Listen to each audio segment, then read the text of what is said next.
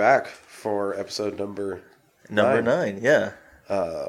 Which is going to be on the Babadook, which we'll get to here in a minute. But we've been out for a couple weeks. We have. Weather, holidays have been, Yeah, it was the holiday season, so I was out of town last weekend. Yeah, and I've been spending time with my family as well, so, Yeah, and then the weekend, and I was sick, which fucked us up another week, unfortunately. Yeah, I mean, I think it gave us time, though, to kind of, once again, recharge the batteries, get a little bit more motivated for this episode. I'm still getting over being sick again a second time because it's that time of the year. It is. It's, actually... But don't worry too much, people. Yeah. I am going to edit out most of my sniffling and coughing.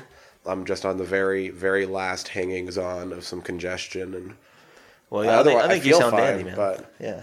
No, otherwise, no, like you said, the holidays were upon us, unfortunately. Yeah. It kept us from recording far longer than we really hoped to. Exactly, but like I said, it gave us time to, enjoy the holidays.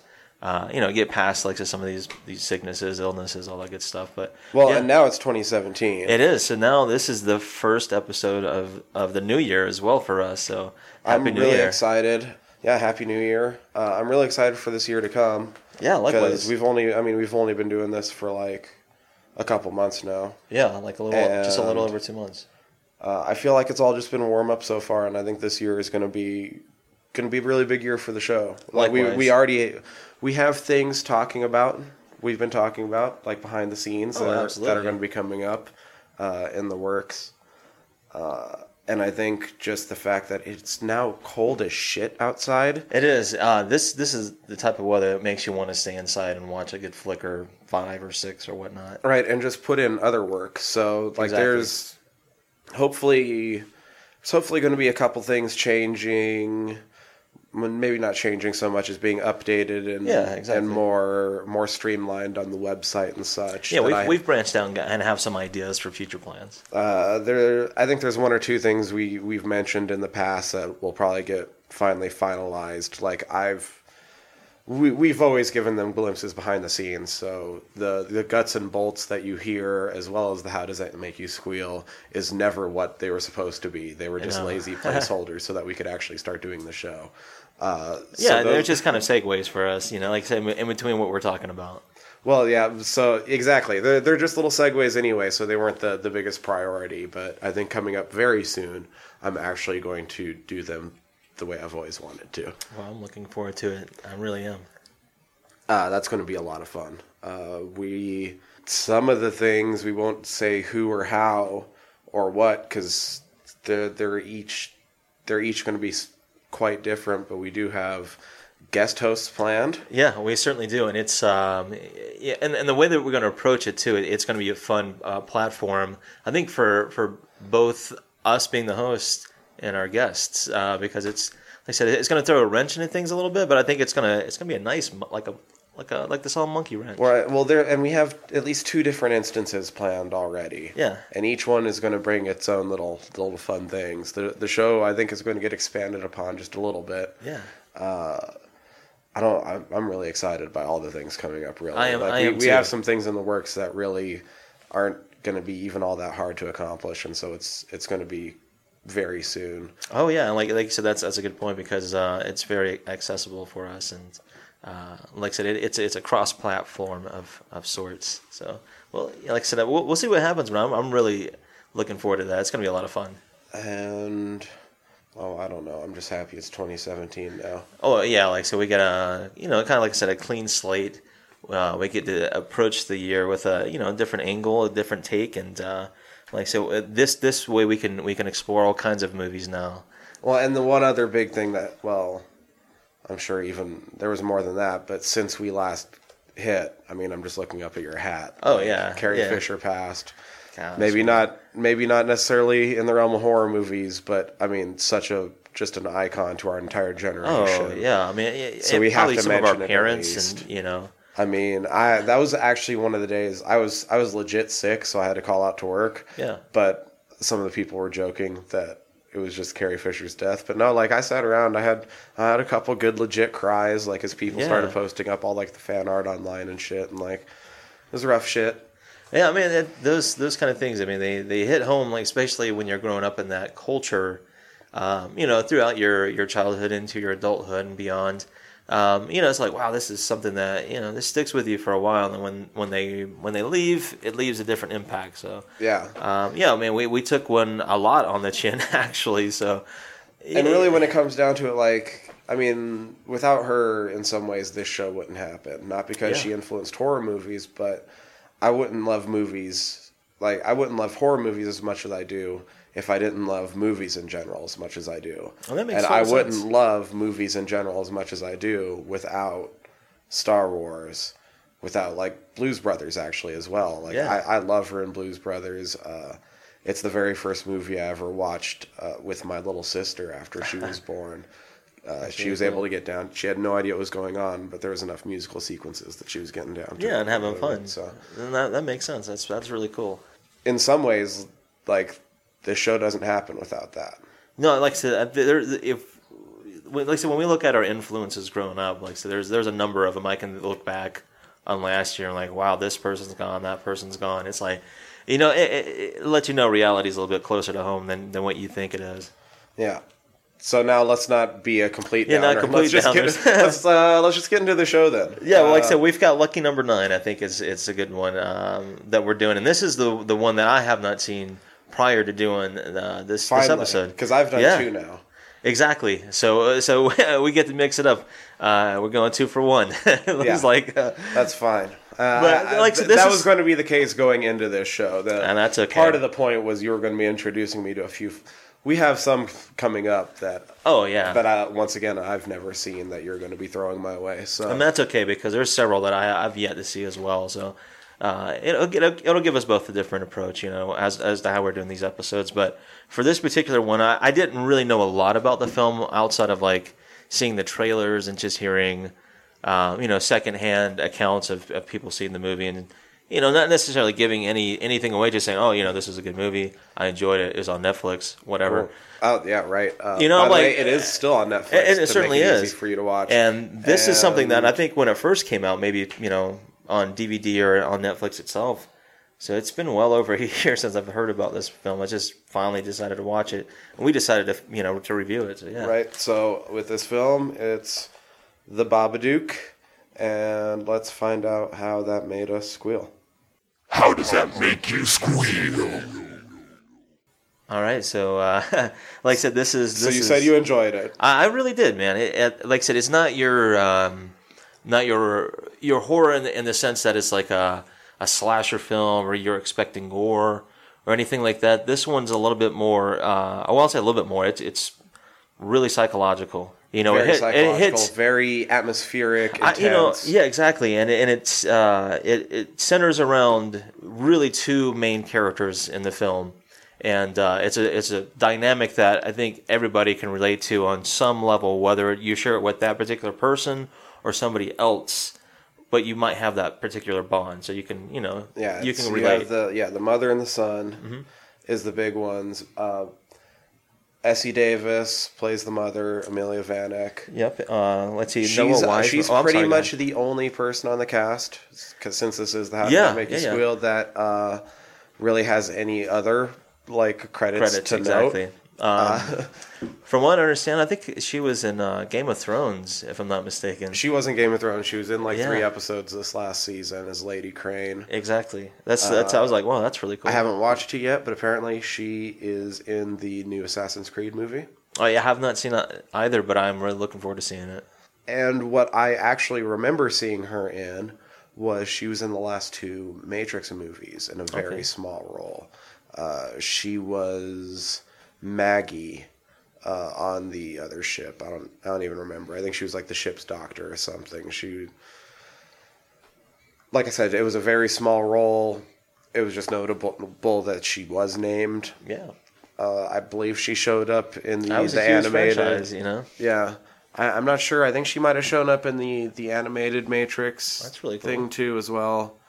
Oh no, I think she was also the voice of Maggie in the video game. That's what it was, the Matrix.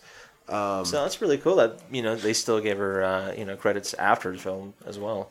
And she's done other things, TV, mostly Australian television, I believe. Which I think a lot of these actors. And it was kind of an Australian Canadian partnership in a way. Yeah, but it was a lot more Australian than anything. But doesn't quite show through in the film. They made a lot of conscious choices to try to make it feel overly Australian, including the house that. Yeah. The house in the film they built for it because no houses like that really exist in the Adelaide area. That's just really cool. That's interesting. Yeah. And they wanted it to be this very sort of specific, generalized, sort of overall English feeling Victorian style. Okay. Or post-Victorian style, something like that. Yeah. I don't know. I'm not that up on my architectural styles. But no. I mean, it makes sense in the way that they filmed the movie itself. You know, like I said, with regards to like the house scenes in the neighborhood and whatnot. So yeah, I can see that.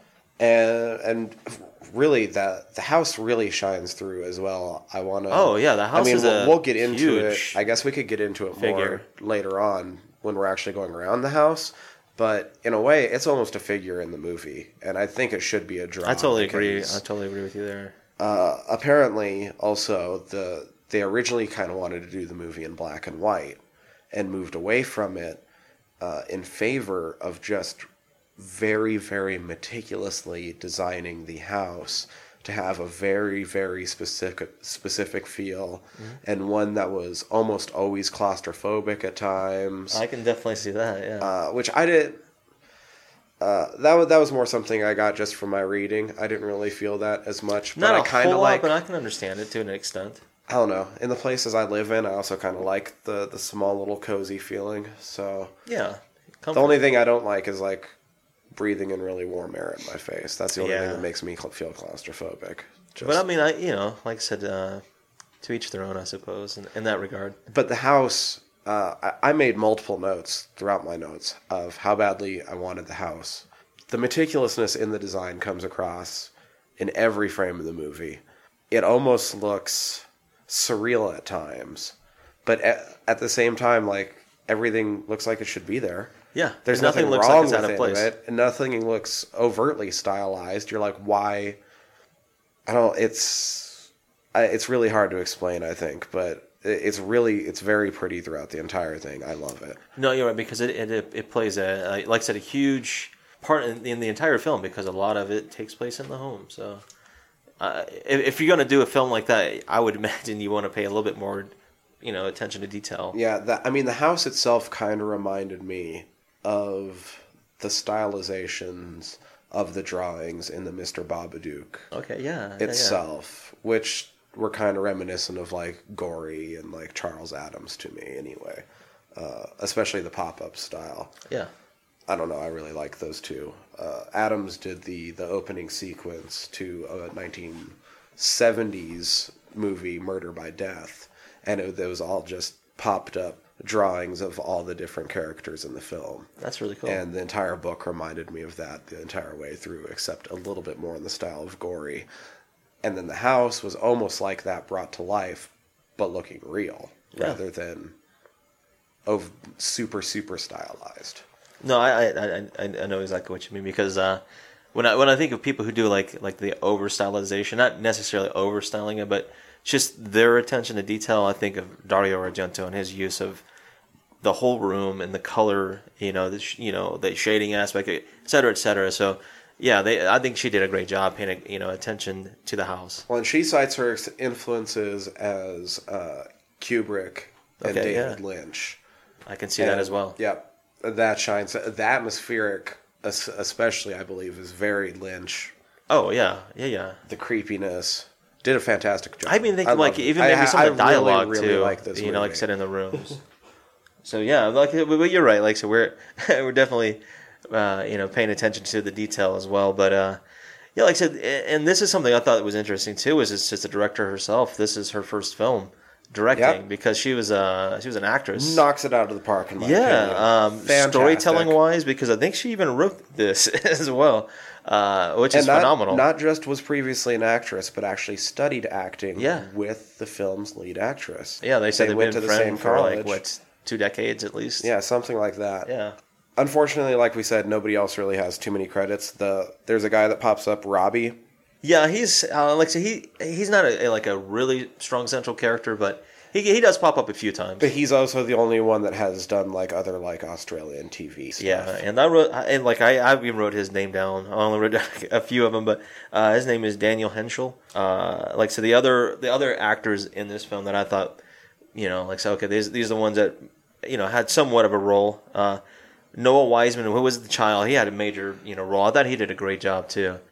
Just also interesting, since we're in this beginning part with the more technical stuff, during all the scenes where the mother was having to yell at him and stuff, you'll notice the cuts back and forth, and they're never really pictured together because they very much actually kept Noah very safe on the set.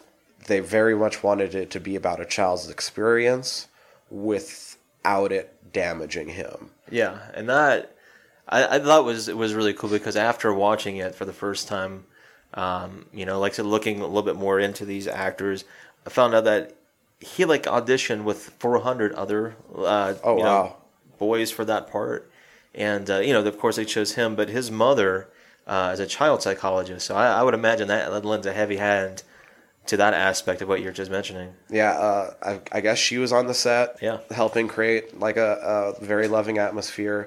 He wasn't ever in full script reads.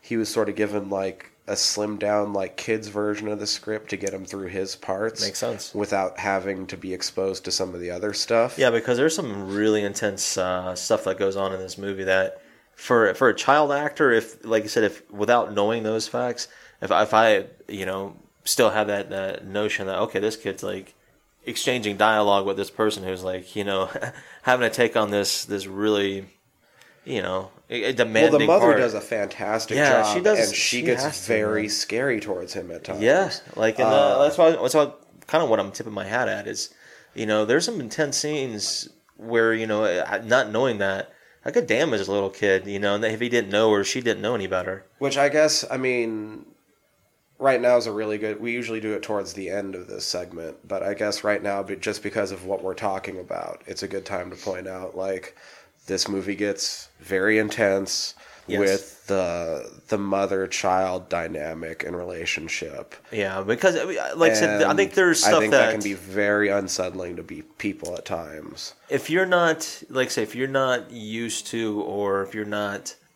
open to talk about certain subjects, like I said, this family dynamic that at times can get heated and really bitter, and like I said, it can be touchy subjects for some people, so that you might want to shy away from it. But I think it's a really, really interesting tale of that dynamic, though. There's, I'd say, 2 small bits of disturbing imagery. Yeah, there's without trying to give too much away, there's some stuff with animals. Let's just put it that way. I was going to say there's 2 bits of disturbing imagery, and then there's one sort of violence to animals point. Yeah, we'll get to that. Well, like I said, without giving too much away, but yeah. It's foreshadowed, so you know it's coming. So, if that's not your thing, it's a very small part in the movie, and you know it happens, and you can actually turn just away fast for forward through that scene. Or I very much understand that. I have a hard time with cruelty to animals. Yeah, I'm not cool with it either. But that stuff is I understand that this is a film; they're not really doing it to this particular animal. And that's the thing, we are going to get to... We've talked about the fact we are going to get to at least one movie that was made in a time period when... Oh, yeah. what you did was... They just didn't think about it. No. The filmmakers have went back and said we regret it, but... Exactly. We will get to at least one film in the future where the vience... That's unfortunately intense. On screen is real. Yeah, and it's really hard for me to watch still. Yeah, no. This is tame compared to what we're about to delve into in the future.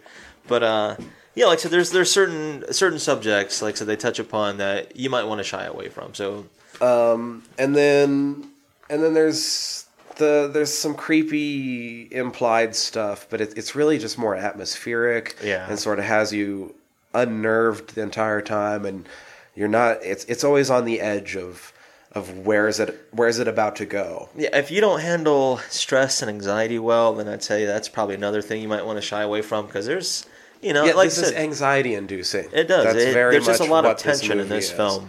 Like you said, it's very much more of a psychological, absolutely, but horror film. But it's very much a horror. It's not a psychological thriller. No, it definitely this not. is a horror film. Absolutely, it definitely is. Anyway, but back into it, yeah. Yeah. So like I said, Noah Wiseman, like I said, giving credence to him. He plays Samuel, the child in the movie. He does a great job. The other, I guess, another. If you can't handle screaming children, don't watch this movie. Yeah, there. Like I said, there are parts in it. No matter who you are and how you like children, or whether you don't like children, it'll get on your nerves a little bit. So but he plays his part, man. No, he does a great job. He does a great job. It's a little annoying. Behind the scenes, he was very well taken care of. Yeah, which is kind of neat to know about this. There's not much else really behind the scenes. Like I said, I actually got to it kind of late as far as the timeline of the movie goes. It's based on a short that was done back in like 2005 named Monster that the same director had done. Yeah, it was like maybe a 15-minute, something like that. I keep meaning to watch it. I never did get around to it. I haven't either, but it was on my radar for years. Not since 2005. I'm not going to say, I knew about it since the beginning. Of course. It probably jumped onto my radar. I heard somebody talking about it maybe, or heard somebody talking about it. I caught wind of it online maybe in like 12 or 13. Yeah. And then didn't care about it that much. But then when Babadook was about to come out again, people started talking about it again. Started becoming more relevant. And I was like, I should go back and watch it. Never did. It happens. Yeah, that suck, whatever. But that's kind of neat. Yeah. I like that. Eventually it came to fruition as this movie. Like I said, Australian. And I'd say it does come through a little bit here and there, but they did do things to try to make it not seem overly Australian. Yeah, I mean, you can't help it, but because it's, like I said, it's the production companies and everything else, it's mostly, Australian. So you get a lot to that. The only other technical notes that I wrote down for this was that the special effects team on this was the Wicked of Oz was for the prosthetics they used, and Cujo, they were uncredited for their special effects.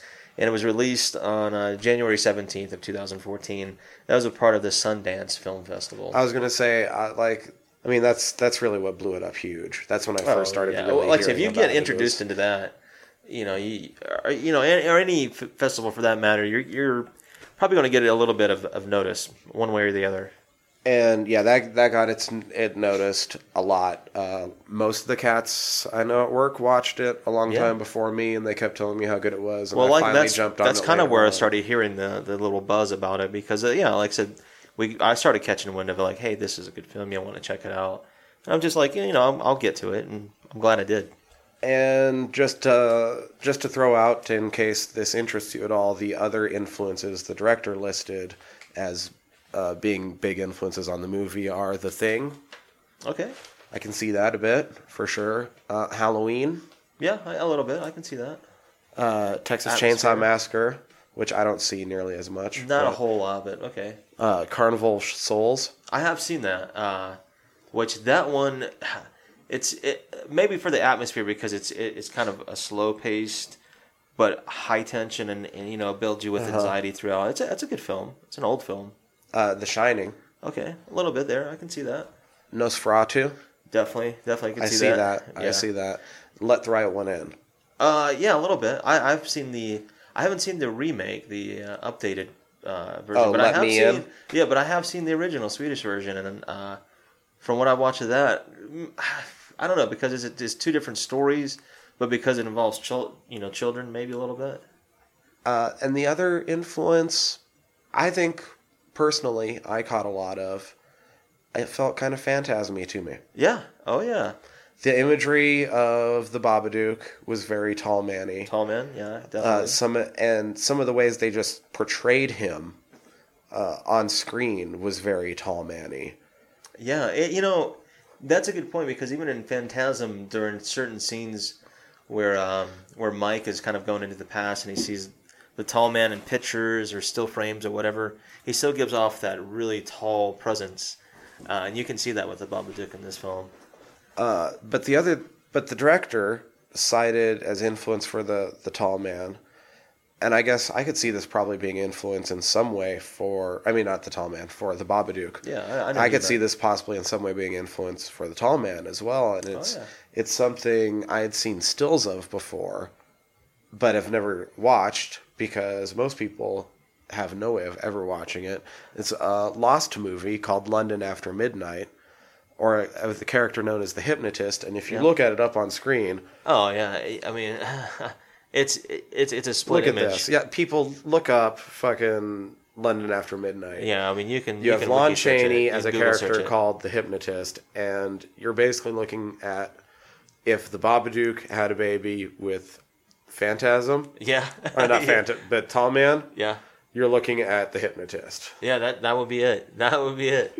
Like I said, and you can see, like I said, where she's paying ode to that. So that's really cool, man. Look right there. Yeah. The more that we're searching through this, I mean, it's pretty obvious.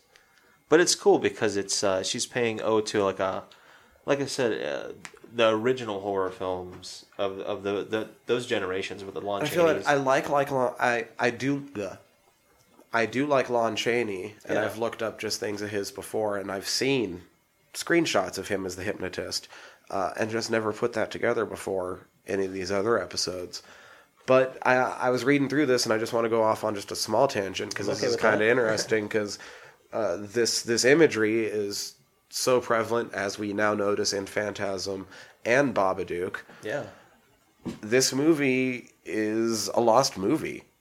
It remains one of the most famous and eagerly sought after of all lost films. The last known copy was destroyed in the 1967 MGM Vault fire. Jeez. That's really cool. So it's it starts making me think of another. We talked about it a little bit earlier, Masters of Horror, but reeling off, no pun intended, reeling off of that, it was one of their episodes called Cigarette Burns, where they're looking for a lost film.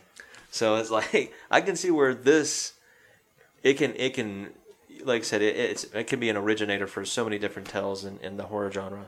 Yeah, so it existed up to a certain point in time, and then it's unfortunately gone. In 2002, Turner Classic Movies did make a reconstructed version using the original script and some film stills, but I mean that's not the movie. No, and it's so crazy because I mean Lon Chaney is a horror legend, an icon, yeah. Just way back in the day when you're talking, played so many different faces, so many different faces. Another thing that this very much, I mean, the imagery very much harkens to is Phantom of the Opera. Oh yeah, which once again, the man. Yeah, so there you go. Like I said, it's really cool seeing like all these different influences and where these directors get it from and how they incorporate it into their films. So you can definitely see, upon knowing that and then looking at that. And I think even in certain scenes, which we'll touch upon here in a little bit, you even see that from as the characters are watching certain things. Yeah, no, I agree. But that's about all I have on the technical side, the behind the scenes side, just sort of some easily lookable stuff, to be honest. But something else I found out really cool too. I mean, without delving too much into it, it wasn't shot on a super budget, like $2 million basically was the budget. And I think she raised like 7.5, something like that. I think they raised like maybe $250K or something like that from like a starter fund or a Kickstarter fund. But then it made like 7.5. Oh yeah, exactly. But yeah, I mean, it's like I said, it's a super low budget. I thought they did a really good job for a modern film. $2 million is as a sneeze for a film, really. And they did a lot of stuff sort of old school. Yeah. A lot of the Babadook stuff is stop motion with just a little bit of digital smoothing. Yeah. But she basically wanted it all to be old school, just done meticulously. Pay attention to the details, get it the way you want, use atmosphere, play off the legends. Yeah, you don't have to, like I said, use your entire budget on CGI to make a good movie. And this movie proves it. Exactly. This movie is fantastic. I can't hammer that home enough before we go into the next section. I really like this movie, and I suppose with that, we'll really just plod through it and get into the... Guts and bolts. Guts and bolts. Guts and bolts. All right, so we're in the guts and bolts. We are in the guts and bolts. So, normally we sort of just, plod along through this movie and unfold with it. But I think there's some scenes in this movie that end up becoming a lot easier to notice what they're talking about. Yeah. If you know what the Babadook is. Exactly. I know that you ended up doing some research yourself after the film. Right. But through that first time through, right. Did you come away from it feeling, and obviously art open to interpretation and stuff. Yeah, of course. But I feel like in the end, there's one main thing the Babadook itself symbolizes. At the end of your first time through, do you feel like you ended up figuring out what the Babadook was? Yeah, I mean, exactly, because I went through it kind of like having that not necessarily knowledge, but like a fact that okay, there's probably going to be a twist in here that I need to pay attention to, and after watching it for the first time and then digesting it and thinking about what the film's theme was about, I was like, yeah, I understand what the Babadook was and what it represented and all that good stuff. Yeah, and so you end up a lot of these scenes as we end up going through this, kind of what's happening emotionally for all the characters makes a lot more sense when you realize the Babadook is Mom's grief. Exactly. It's her grief, the way she's handling a certain fact in her life, all the way up until this point now. And I think it's sort of been repressing it, really. Exactly. And it is, and it's bottled up, and it comes out maybe because this is the seventh time, perhaps, and it comes out at a certain time. So anyhow, yeah. After watching it for the first time through, because I didn't take like the notes that we normally take. I just jotted down like little side notes that I could have going into like a further review of it. But yeah, like I said, something that stood out to me was like, okay, this is a film that is not necessarily going to go straight over my head, but I need to pay a little bit more attention to detail. Mm-hmm. Yeah. So, but like I said, I like the way this film presented itself. So like with that being said, and obviously, look, open to interpretation and all, but I also don't see arguments against the Babadook being grief.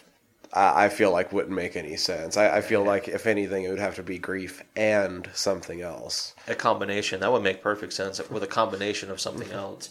But it's definitely a way of somebody's, the way they handled their grief and that loss, and sort of the damage it causes to all around them because it's not being handled in the right way. No, absolutely not. Like I said, it's a manifestation of years of built up, sorrow and grief and how it hasn't been dealt with, and then now it's manifestation, and it's something else. Whether it's real or not, we don't know per se, but I don't know. And I think that's which is kind of the neat thing about it. Yeah.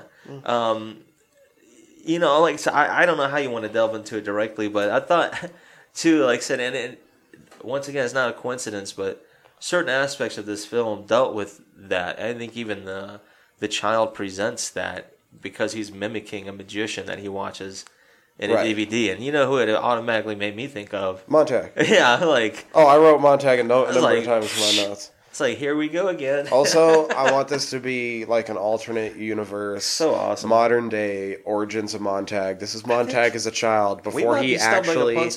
This is Montag as a child realizing that harnessing the supernatural is possible. Yes, and he does by witnessing his mother do it through her grief. Yeah.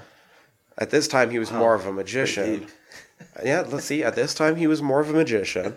And then this Babadook happens. Yeah.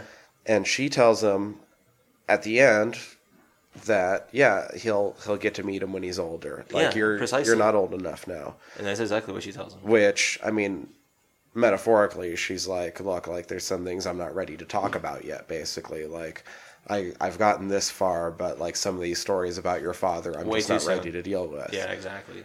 Metaphorically, that's what's going on. Well, but not the way it's But, so, alternate universe, this is Kid Montag. Yeah, this is the origin story. Eventually, she shows him the Babadook, and he realizes harnessing the supernatural is real. Yeah, oh yeah. And he takes his younger kid magician training, combines it. Eventually, we have Montag, the reality-altering, gender-altering magician. And I liked it too. Altering his gender to honor his strong mother. Yeah, like I said, his mother is a strong figure in this movie and his life in general. and then hopefully eventually partners with the tall man. I just found it humorous, man. When, like I said, one of the first scenes that I saw was him, like actually doing magic tricks, and then later on discovering where he got that motivation from. Oh, and he's just as hammy as fucking Montag. Oh my gosh! Although I think he's already better. Well, yeah, light years. Yeah, light years better. Okay, so we've established Babadook is grief, possibly more. Yeah, I mean, I think the overall. This is a very artistic movie. It really is. It's like I said, beautifully shot, very artistic, very symbolic. Pays ode, like I said, if you pay attention to a lot of past horror films with intentional shots and detail to it as well. And it pops right into kind of surreal feeling where I'd say Mom's obviously in a dream in the beginning. Yeah, you can tell she's in a dream state because you hear like little echoes of voices in the background. And it seems like a car crash is going on. Very, like it's a very slow motion-y. Upon further watchings, it's evident to me that the car crash is going in reverse and she's landing in her bed at the beginning of it. Yeah. Oh, yeah. I'm not sure if that came through my first time through. Maybe not so much, but I think, like I said, upon kind of realizing what's happening in the opening sequence, like I said, with her going in reverse of a car accident, apparently, then she free falls into her bed, and then that's where the movie kind of starts, because she gets woken out of her sleep. Even in her sleep, you hear it as well as like, "Mommy, wake up." Mm-hmm. And this kid. Anyway, we'll go. So yeah, kid wakes up. I guess kid's fine at first. Honestly, he's not too bad, but it gets seriously. It even starts with him. The kid wears on me the first half of this movie so bad. I would say probably for the first maybe 15, 20 minutes. If you can get past that chunk of the movie with this kid, then you're good probably for the rest of the film, because that's when past right after Ruby's birthday. Yeah, so you're probably maybe a little bit half an hour into the film or so. Yeah. Sorry. Anyway, we're getting a little bit off track, but seriously, that's the biggest problem I had with this movie. Yeah, but it pays ode to his acting though as well. Yeah, no, he did a great job. But the point was he's getting on the mother's nerves too. Well, yeah, because it does. Like he wakes her out of that dream state, and he tells her that he's having the dream again. Mm-hmm. And we end up going through a little sequence a few times in this movie. I end up just writing it down of her sort of taking him through, reassuring him through certain places in the house, then starting reading him a bedtime story. The usual spots for children. Yep. But the story that she actually starts reading to him, I think, is like the Three Little Pigs. Yep, I wrote that. 3 pigs. And the kid is like, he's going to kill the monster when it comes. He's going to smash its head in or something like that. Yeah, he's basically, he's getting riled up, I think, over the fact that maybe he sees the wolf and maybe something else, but we don't know it yet, being a monster, and that's his way of, throughout that story with the 3 little pigs, that he's gonna, that's his way of how he's gonna deal with the wolf if he was a pig. Yeah, the kid seems like he's the worst to sleep next to.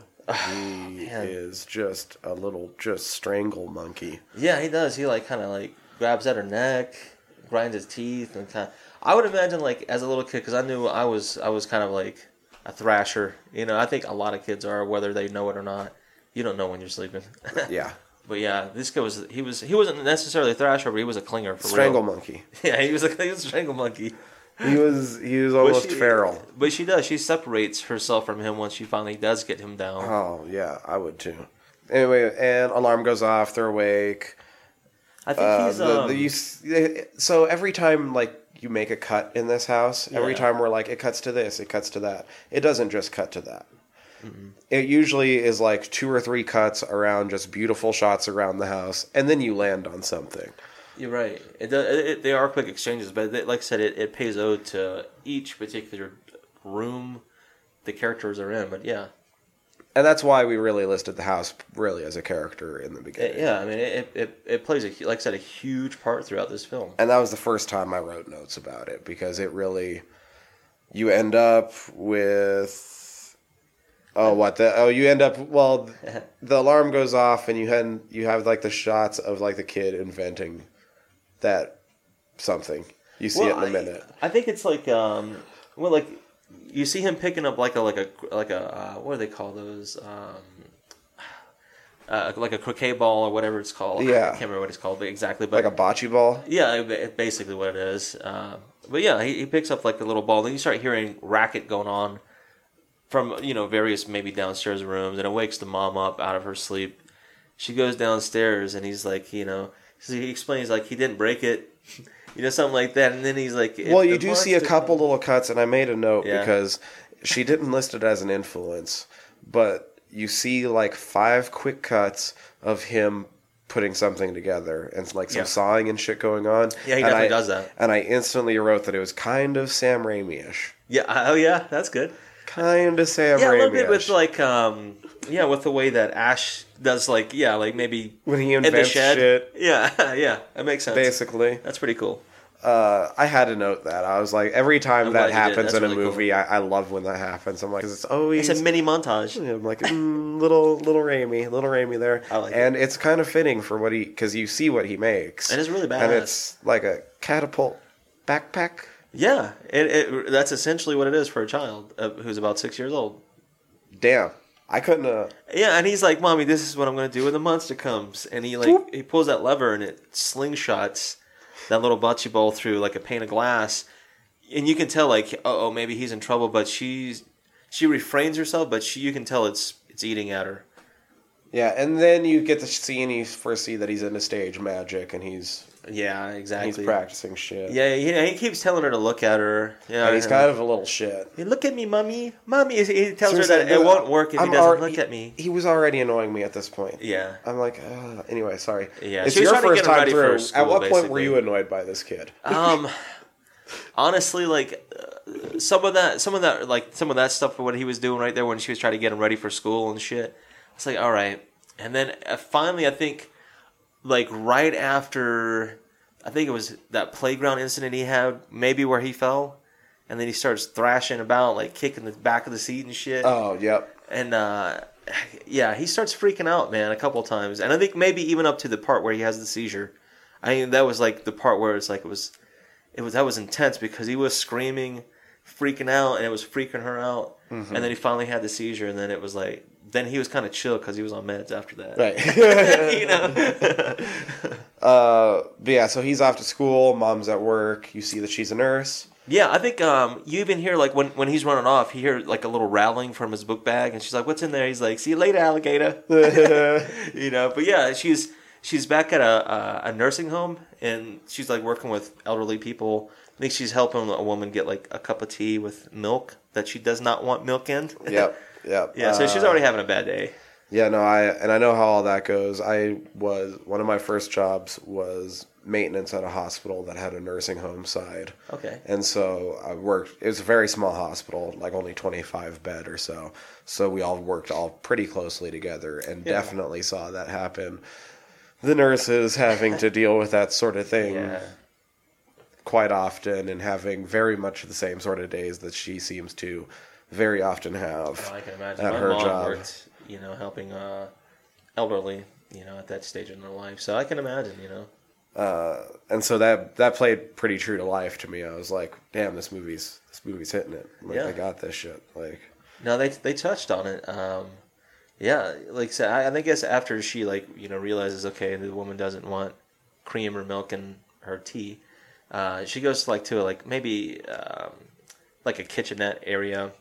And that's when we see that dude, the dude. Robbie, yeah. Yeah, seemed to be her work He's flirt. like, it looks like that's where a woman should be, like in the kitchen.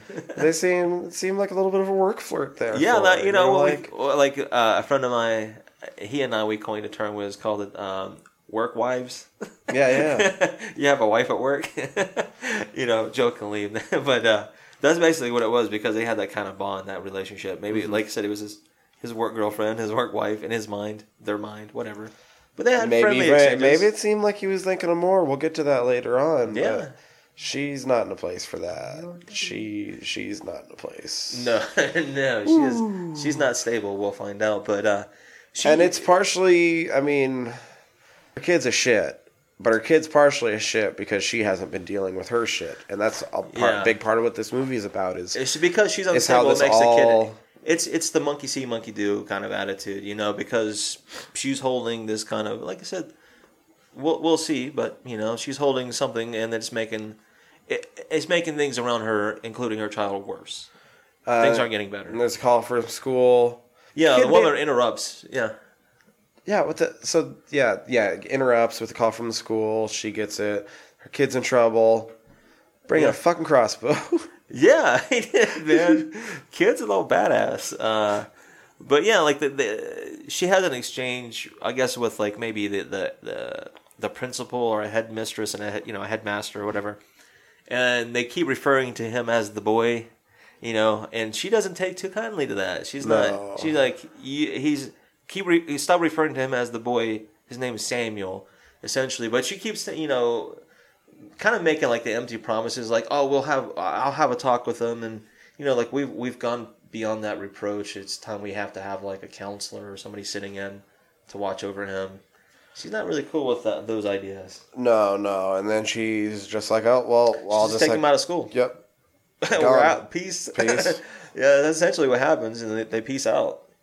Drive home. She's the big part of the drive home is just don't tell Aunt Claire, and I thought that kind of stood out. Yeah, that was really like the only thing that happened. Like, you know, don't tell Auntie Claire any of what happened at school. Whatever. Anyway. Yeah, like so that was about the only exchange. Nothing really of note, but you know, the next big thing that happened, I think, was they were at a grocery store, is what I wrote down.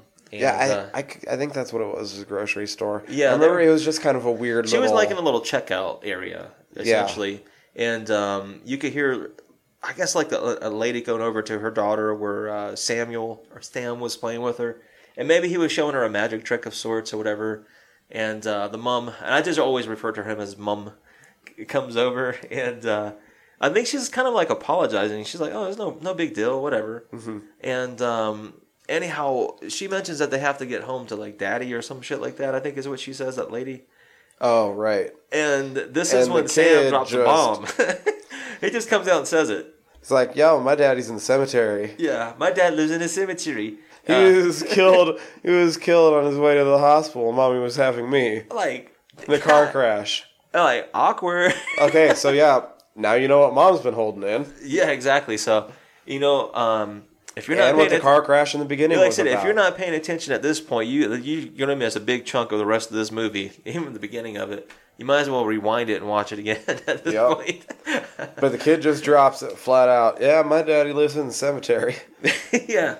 And then the woman's like, well, then it's a good thing that your mommy has you then, right? All right, bye.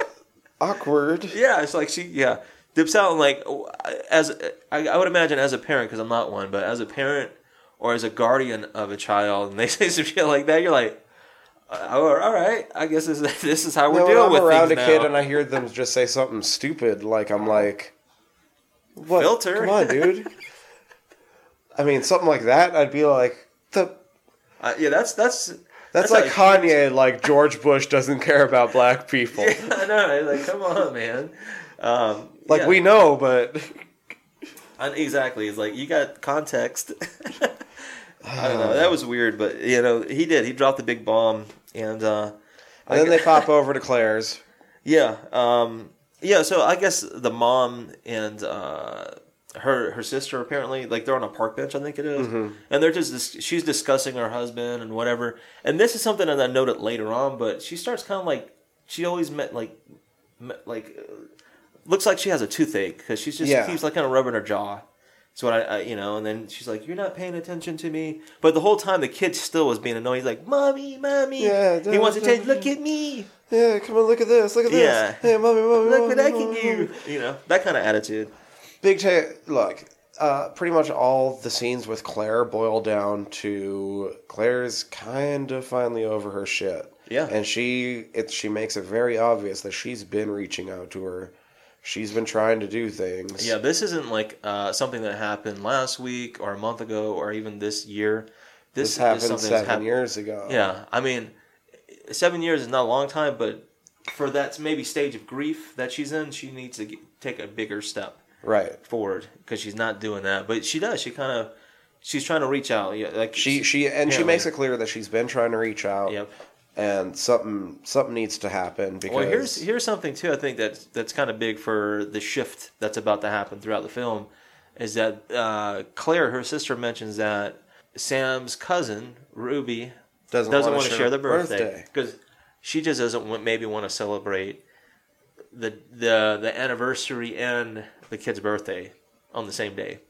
No, which I mean I can understand to an extent, you know. Mm-hmm. But like you said, like. I understand grief. Like grief sucks. Like whatever. It blows. But especially when you're having to deal with your kid as well. Yeah. Like there's a bigger picture here, which is kind of the point of the movie. She gets that later on. Yeah, but at the time, like so, what she's dealing with now, the way she's dealing with it obviously isn't working. No, you know, and maybe she's feeling isolation and whatnot, but eventually the kid Sam starts to climb that little swing set and stands up on it. He's like, "Look, mommy." Well, they cut up to him and he's just like up on top, just like in the middle of it, just kind of impressive. Yeah, and then again, you're like, "Shit, how the fuck did he do that?" But the way they present it is almost like surreal too. Like he's just suddenly just like pop. No, exactly, because you just see like little quick shots of him like barely climbing, because the swing set's not that really big, even for a 6-year-old. It's not really that big. But being in the middle of the bar that was up on pretty top, fucking impressive. That's impressive for a 6-year-old. God damn, that's some balance. Yeah, you know what I mean. Even for a 6-year-old, but and they don't show him getting down or anything. They're immediately in the car. You see, like I said, his mom and Claire jump up from that park bench. Yeah, and then they're in the car, and then you hear him like kind of screaming in the back of the car. So I thought like he probably fucking fell down and busted his fucking face wide open. That's what I was thinking in my head. But his screaming. Sorry. No, every like time, I said, every time. It is. It's high pitched and it's annoying, man. We hear that in our work. Yep. A lot. You know, and it happens. So I understand it. Then they're back in the house. It's still beautiful. I think they get greeted by their neighbor. Gracie. Oh. I didn't write down who the old lady was, like her real name, but it's their neighbor's Gracie. Oh, and I already flipped away from that myself. But her neighbor, she does a good job. She doesn't have the biggest role in the film. But she plays a little part of kind of what the story's a little bit more about later on in the film. Mm-hmm. You know. And so this is your first little taste of her. Oh, here's her neighbor. This is how she interacts maybe with a neighbor. Like outside of the family dynamic. Maybe that's what her character was there for. She gets greeted by the dog as well, Bugsy. She opens the door. They have a quick like a little exchange. How you doing? Yada yada. She tells her she's going to take the trash out. They'll have to do it later. Even though she looks tired, she's going to go ahead and do it. Whatever. Yeah, then they go inside. Dog tries to get into the basement, which I noted, because usually dogs in horror movies indicate something supernatural. Yeah, because they have a certain sense that we don't have, apparently. Like all animals do. Yeah. They can sense the spirit world that we apparently. Can't. Either way, I noted though that nope. But it started scratching at the door. Yeah. And then you go through you have dinner, and then go through like the reassuring with the kid again, sequence again. Yeah, exactly. They go through their routine. And then the bedtime story. Then she he picks out a book like throughout the shelves or whatever. And she, what's this? Hands it brand to new her. book came out of nowhere. Yeah, because usually what I would assume at this point, even watching the film, is they probably go through the routine of reading that Three Little Pigs story every night. You know, because my nephews go through a routine where they like certain stories, and they have a routine. You know, and even if it's not that one, it seemed like he didn't have the most amount of books. No, like he had a shelf of books there, but it's enough that you would have noticed. Oh yeah. But he does. He picks. Apparently, like I said, he picks out a new book. I wrote it down. It was entitled Mr. Babadook. Mr. Babadook. Yes. It's his pop-up. It's and a as pop-up we previously book. Discussed, kind of creepy looking, it's really ominous looking, really kind of gory-esque. Yeah, it had really like I said, that really noir, old feel to it, like really creepy, shadowy kind of feel. And it's going through, and it's got a rhyme going. I didn't write it all down. I didn't write the whole rhyme. I made note of it, and kind of what it was saying is like, basically, the further you get into it, the worse it gets. Is what I wrote. I did notice that it never really. It's only really the kid that is explicitly promising like terrible things later on after he feels the Babadook is real, and the book itself. I can't remember. Maybe the second time it pops up indicates a little bit more violence, but the first time is just kind of like, it's just like things are going to change, and it's kind of dark, but yeah, it doesn't really tip it's really a big cap. It just lets you know that it's present. Oh yeah, the Babadook will make you wish you were dead. Yeah, but it doesn't necessarily say violently. It more implies just darkness. It's just a really dark implication that this book has evil intent. She doesn't actually even finish reading it out loud. No, because she flips through it and starts reading a little bit. Because he starts to ask, he even starts to ask, like, you know, does the boy get hurt? You know, stuff like that. He wants to know, and it frightens him. And then she switches it up on. She goes back. She goes back. Yeah, and they cut. And she's reading the Three Little Pigs, I think, but it's not working, man. It's not working. And he's just screaming straight into her stomach. So this whole time, like, almost every interaction with the kid, he's, like, either screaming or crying or doing an assortment of both. Well, and or being mischievous. And something to note is that this first time through the book, when he's still being all mischievous and screaming and shit, it's a little boy child in the bed at the end of the book. Exactly. When she flips all the way through it. Yeah. Oh, yeah. That changes later. Oh, yeah. The narrative definitely changes throughout those sequences she has, or those series of events she has with the book. But once the kid's asleep, she goes and reflips through the book. She does. She starts to read through it and gets to know a little bit more about its intent. But then she just ends up stashing it away. Yeah, and I thought, you know, when I watched this, okay, that's her way of, like, hiding it from her son. She doesn't want him to get it again or even want to have an interest in what it says, the rest of it. And then we go into a sequence I'm very familiar with. One of the things this movie actually blew me away with is how its atmosphere very realistically, in my opinion, from being an insomniac myself most of my life, very realistically portrayed some of the weirdness when you're on the edges of sleep deprivation, extreme sleep deprivation. And because she's definitely suffering from that, because she's just downstairs. She's not really watching TV. She's just going through the motions. And some of the weird zone outs that happen. It's like, okay, here's a 1-900 number, you know, commercial. Then she flips through to something like, I can't remember, something else, maybe like an infomercial or some shit.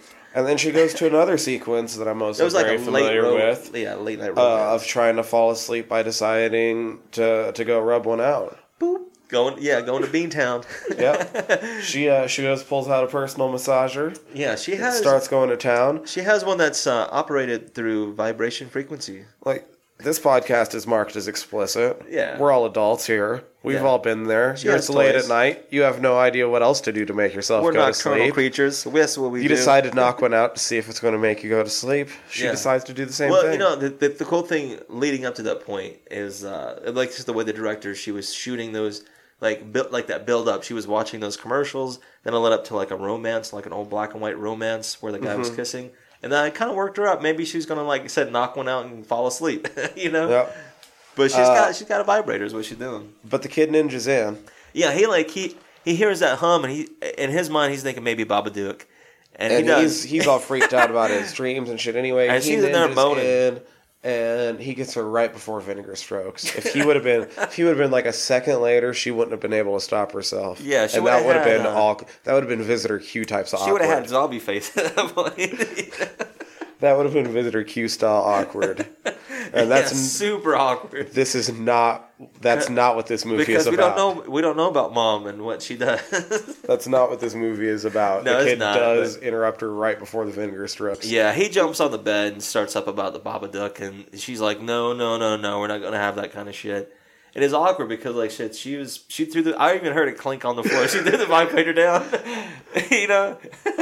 So anyhow, it was weird because that's when, like I said, I guess, you know, they're going to sleep in the bed together again, even though Mom was in there working herself up. That's weird, you know? Yeah, but then he's like, oh, I'll protect you after he brings up the Babadook again and shit. Yeah. And she's passing out, kid's passed out next to her. Yeah, he does. He mentions that he doesn't want anything to happen to her. He'll protect her and all that shit. He's up reading. She does eventually pass out, wakes up. Kid wakes her up at 9. Yeah, that's exactly what happens. I don't even know if you hear a distant thud at the beginning of that first sequence. Maybe you do, and then she clicks a lamp off them. That's it. But yeah, Then she wakes up and it's like super late. She sleeps in all the way to 9 o'clock. And then it's on the phone, and I think she was lying to her work. Super lying about her kid being sick. She couldn't get to the phone because he was vomiting. I understand that. But yeah, and like he even tries to run off with like that little backpack. And she's like, take it off or it goes in the bin. And he's like, oh. Yeah, and then he says, oh, never mind. Yeah, I'm on my way, or some shit like that. So anyhow, I think she's dropping him off at Auntie Claire's. Is what it sounds like to me. No Babadook at Claire's. Oh yeah, nope, nothing. No Babadook, no nothing. Then it goes to her at work, back at work, calling bingo for the seniors. Calling bingo, and it's funny. It's a little bit funny because there's some really funny bits in this movie. To be honest, there's a little bit of humor just sprinkled here and there. Even towards the end, there's like 2 lines. I think the kid. She works in a dementia ward, right? I think so. Yeah, I think he mentions that. Like he mentions that it's too early for her to be in that ward. You know, like maybe a little bit later on, but because the way she calls out those bingo numbers, she's like 88, 2 fat ladies, 2 fat ladies. 5 billion. Does anybody have 5 billion? Well, when she does 5 billion, she gets kind of a dirty look from one of the nurses. Like maybe like another head nurse. She didn't like that. She didn't like that at all. But I thought it was funny. She's in the break room. She gets her head down. And Robbie comes in. He's being a good guy. He's going to cover for her. Robbie. Yeah. He's going to cover for her. She's going to get out, have herself a little bit of an afternoon, and just sort of get her head right. Yeah, he offers that. And she goes and gets some ice cream. He empathizes. Yeah. But you're right. She gets some ice cream. She sits down, like maybe at a mall. Then she goes to the parking garage. And as she's there, she sees this couple making out. And she sort of zones out on him for a second. And then that woman like, hey, ho, quit looking over here. And she's like, oh, I'm looking for, I don't know. And then she finds her phone. Yeah, she has missed 10 phone calls. But when she does make those phone calls back, it's Auntie Claire. Oh, yeah. Pissed the fuck off. Claire's pissed. Yeah, apparently. Kid was talking to the Babadook all day. Yeah, and it's been not only freaking out Ruby, but it's been freaking out Claire as well. Like, he's talking to thin air about the Babadook nonsense. And anyhow, Mom, and Auntie Claire are having that exchange. She's just like, it's rubbish. And he's like, no, it's real. She's like, don't you talk to your Auntie Claire like that. And he's like, it is real. And I think he stands up and throws like one of those little poppers. Yeah. I was like, damn, badass. Where the fuck did you get those? It's like, this kid might be all right after all. Because he just throws that popper down like, poof, bitch. Hey, it's kind of like like I said, this not listed as a reference, but kind of Phantasmy, where the kid is kind of competent when it comes down to it. Yeah, no. He has a grasp of a certain reality that they're not aware of it yet. Specifically his mom. Yeah. He knows there's something wrong with Mom, basically. Yep.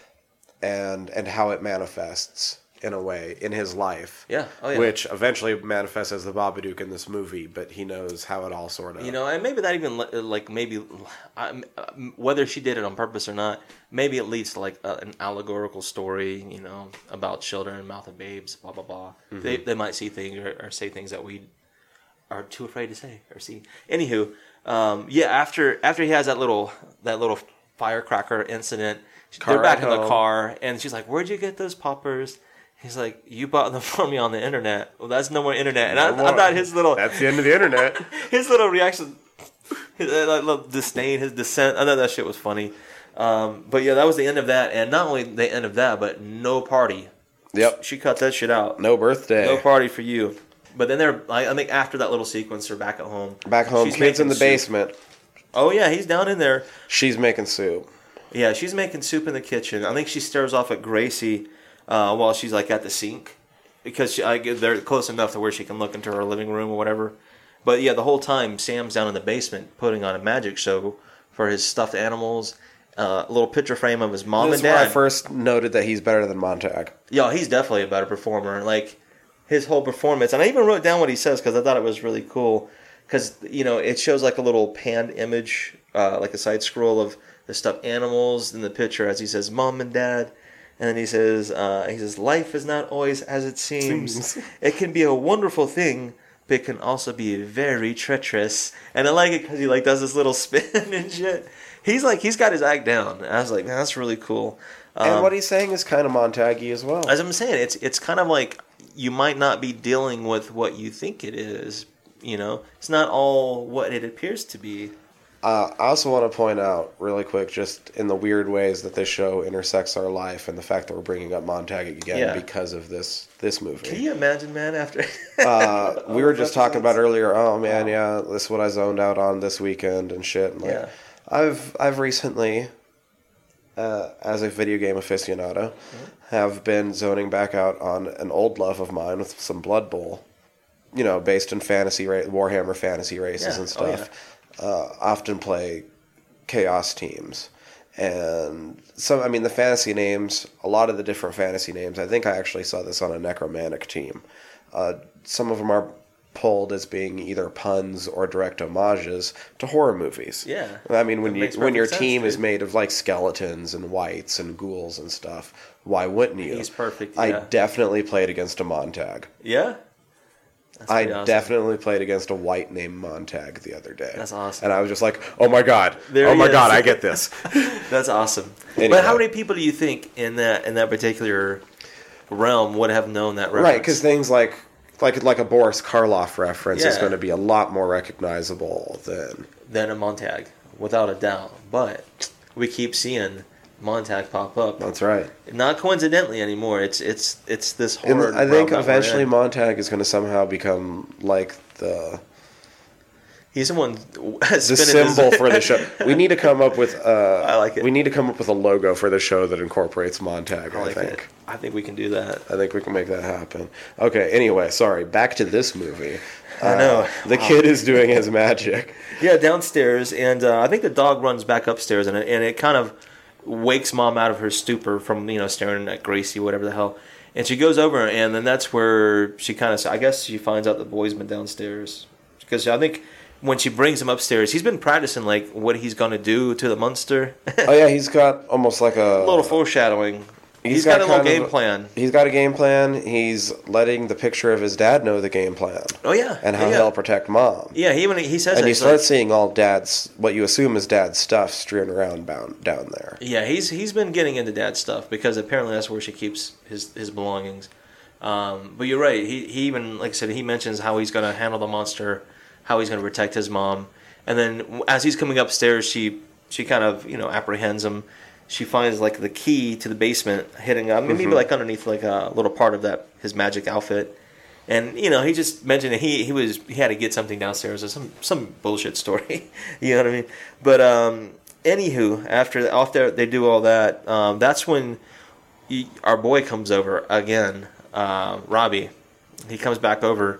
Well, right before that, I noted that the kid has a very, very sort of on the head emotional line. You're right. You're absolutely right about that, because they do have an exchange about him being down in the basement with his dad's stuff. Yeah, and it's like, he's my dad too. You don't own him. Yeah, he does say that. He absolutely, because his mom she's trying to scold him for going down there and fucking with his dad's things, and he does. He's like, you don't own him. Yeah, he's my dad. Exactly.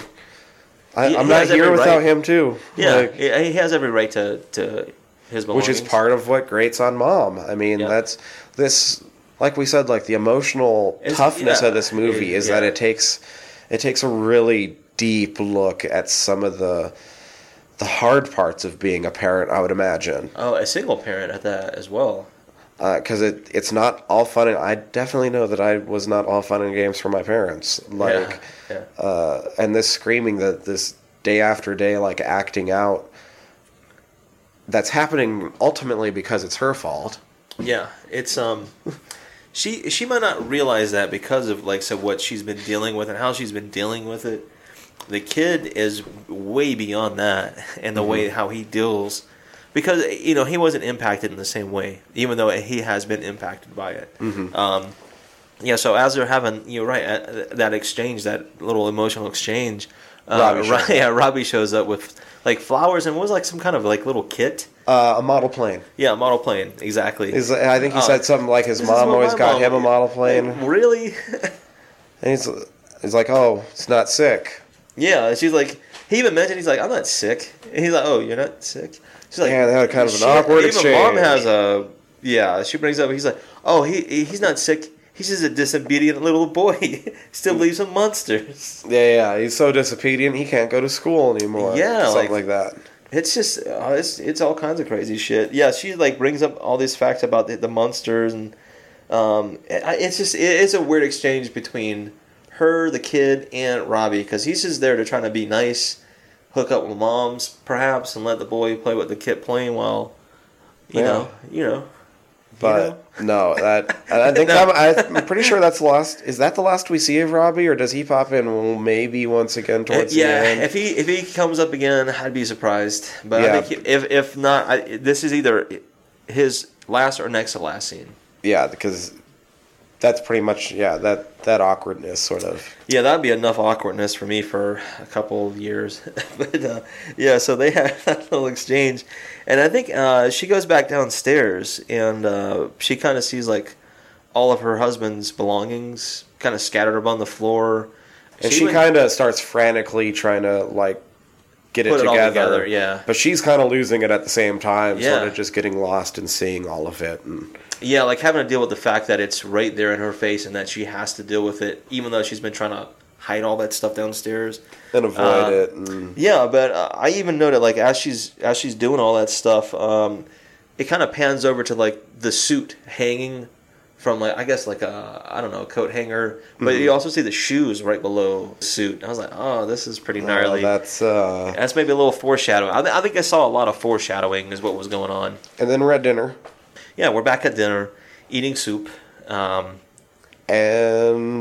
she finds glass in hers. Yeah, it's weird. And starts she doesn't say anything. No, not at first. She gets kind of freaked out and makes sure the kid doesn't have any glass in his suit. Yeah, she even like, all right. But, while she was doing that, it made me think, I was like, well, maybe it was maybe somehow that glass from when he shot that bocce ball or like that was, got into the soup. Oh, yeah. Like, into that pan, and she wasn't paying attention when she was cooking the soup. Right. But I don't know. That's just But it was only in her soup as well. Yeah, I didn't see it in his soup. No. So, yeah. And she did have even like multiple pieces in there too. I'm pretty sure. Yeah, it wasn't like she just had one. She had big chunks as well. It had some hearty chunks in it.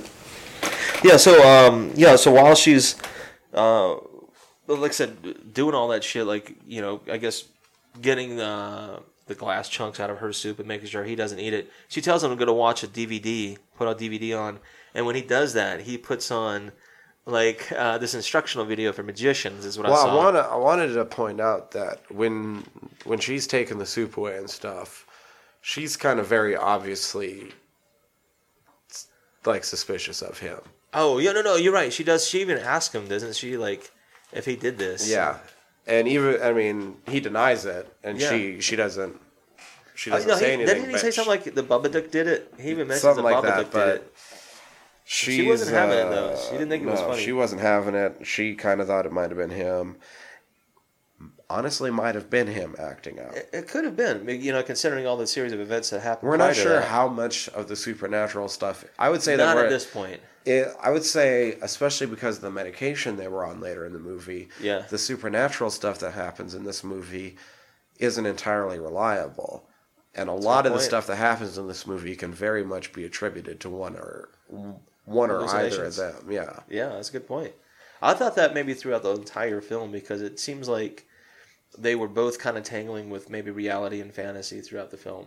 Where others weren't so obvious of it, what they were experiencing. But I guess as she's like said after she blames him, maybe perhaps, and she tells him to, like I said, to go off and get that DVD while she's cleaning up and all that good stuff. Like I said, that's when I noticed he started watching that DVD of the magician doing the same exact kind of opening monologue that he was doing for the stuffed animals and the picture frame of his mom and dad. I was like, all right, that's where he's getting all this stuff from. So I guess as he's doing that, he kind of scampers maybe back upstairs, and the mom goes back upstairs, and that's where she finds the picture of the dad kind of scribbled out.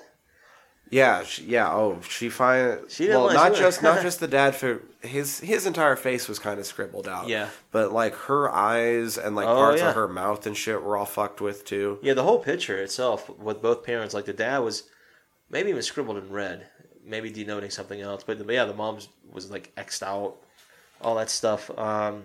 But yeah, she immediately goes to his room and starts blaming him. She's like, "Do you think this is funny?"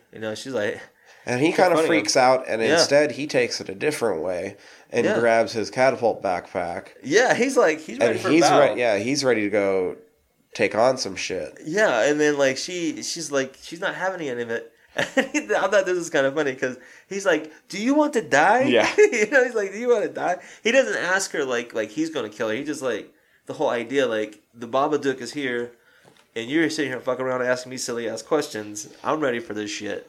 So all up to this point, Mom just for the most part sort of seemed annoyed and just like having a rough day. But this next cut, it's obvious. I noted this was the first scene that it's starting to be obvious that Mom's suffering from sleep deprivation. Oh, no doubt about it, man. Because I think so after they have that exchange, isn't she like back down in the kitchen? Yeah. Like I don't know, she's like cleaning up or rearranging or whatever the hell she's doing.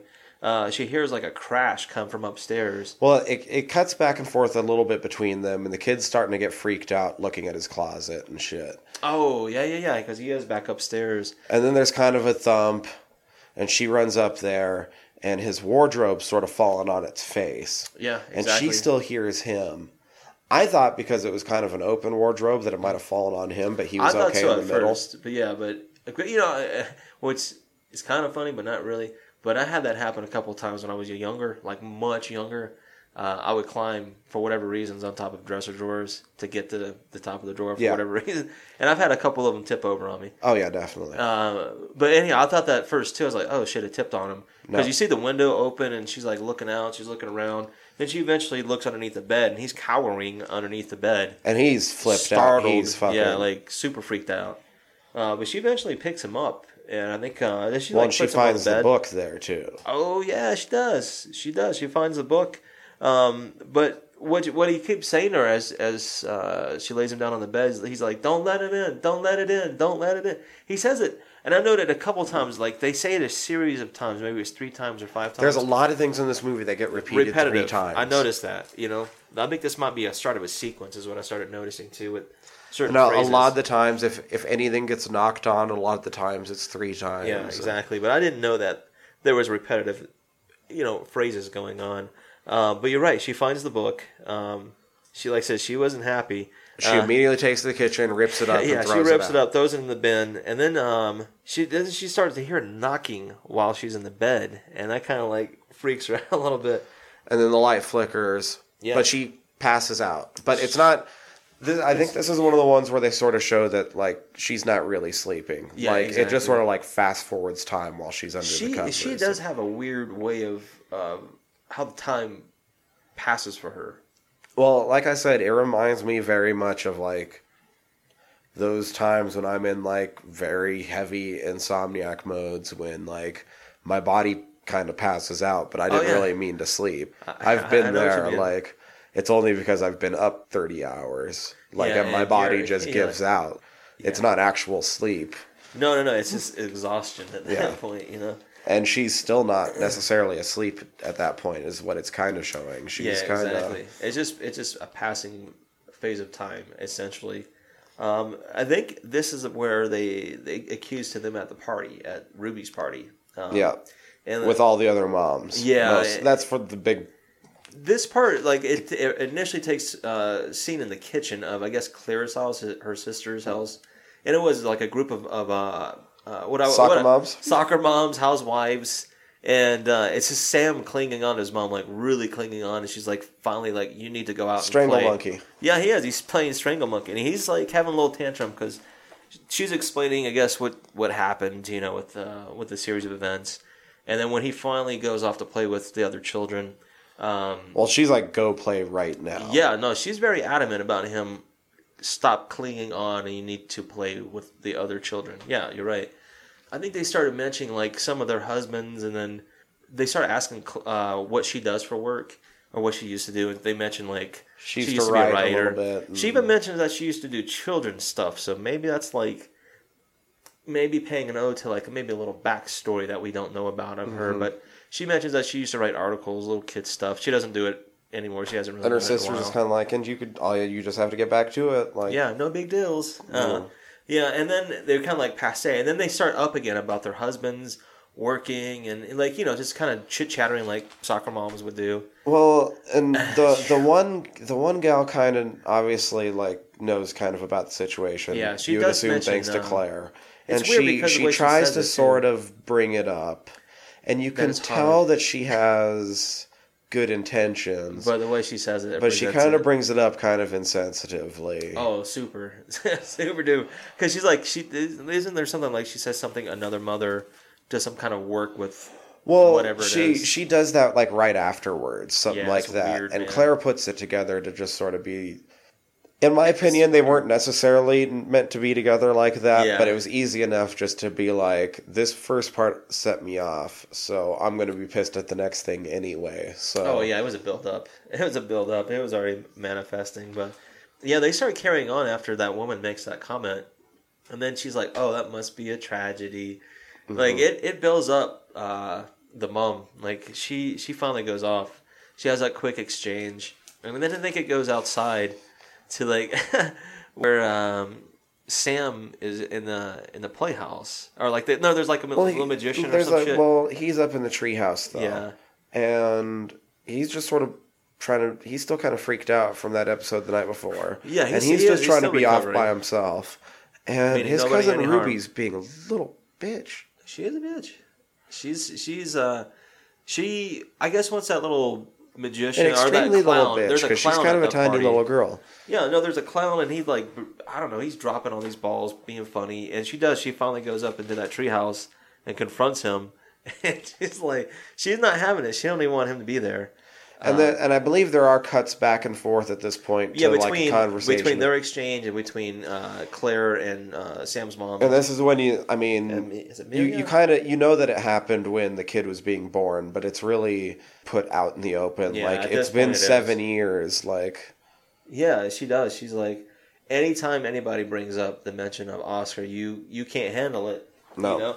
And then Claire finally drops a truth bomb on her. Like, she's like, you don't even come over. You don't pay any attention. You don't want to have anything to do. You don't want to reach out. Mm-hmm. You don't even ask me how my day is. Shit like that. But you're right. She tells her, like, this has been going on for 7 years. You need to get over it. She's the reason we don't come over is because your son freaks me out. And I can't stand your son. Yeah, you can't even stand your son. Yeah. She's like, we can't stand being around him. Yeah. like, whoa. He's too weird, basically. Yeah, he's too much to handle. And at the same time, he's telling Ruby the Babadook's going to eat you. Yeah, exactly. He's like, it's not even real. He's like, it would eat your mom and your dad up in a minute. And then she's like, you don't even have a dad. Oh yeah, it's like, holy shit, this kid's hitting him with gut shots. She starts going full bitch You don't mode. even have a daddy. Your dad didn't even want to be around you. So he pushes Whoa. her out of the treehouse. Well, yeah, like exactly, because he does mention that, that's not true. My dad, he gives a whole background story, and then when she says that exchange, he shoves that bitch out the top. She falls down on her face, bloody nose. Wham! Yeah, he fucks her up, and it makes Claire and Amelia stop their conversation immediately. She goes over the Like, mom. that wasn't the right response, but she was Yeah. being terrible to him. She was being He was a just trying major to- bitch for no reason other than the fact that she didn't want him to be there. They thought, he was weird. That's why nobody likes him, and that's why nobody visits him. And the reason why his dad is not around anymore, and all this Yeah. weird shit. But yeah, it's just She a whole couldn't stand the build-up. fact that he was there at all, even though he was completely trying to keep away from all of them. Yeah, he didn't want to anyway. have anything to do with it to begin with. No. It was just out of convenience, I guess, for family function matters, whatever. Claire winds up going to attend to Ruby, and then as she does that, it puts Amelia in this weird spot. Like, what do I do? She's like, why don't you watch the other show to make sure they don't get hurt? Yeah. like damn, put her on blast like that, and then accuse, I think after all that disturbance, back to Sam and his mom back in the car.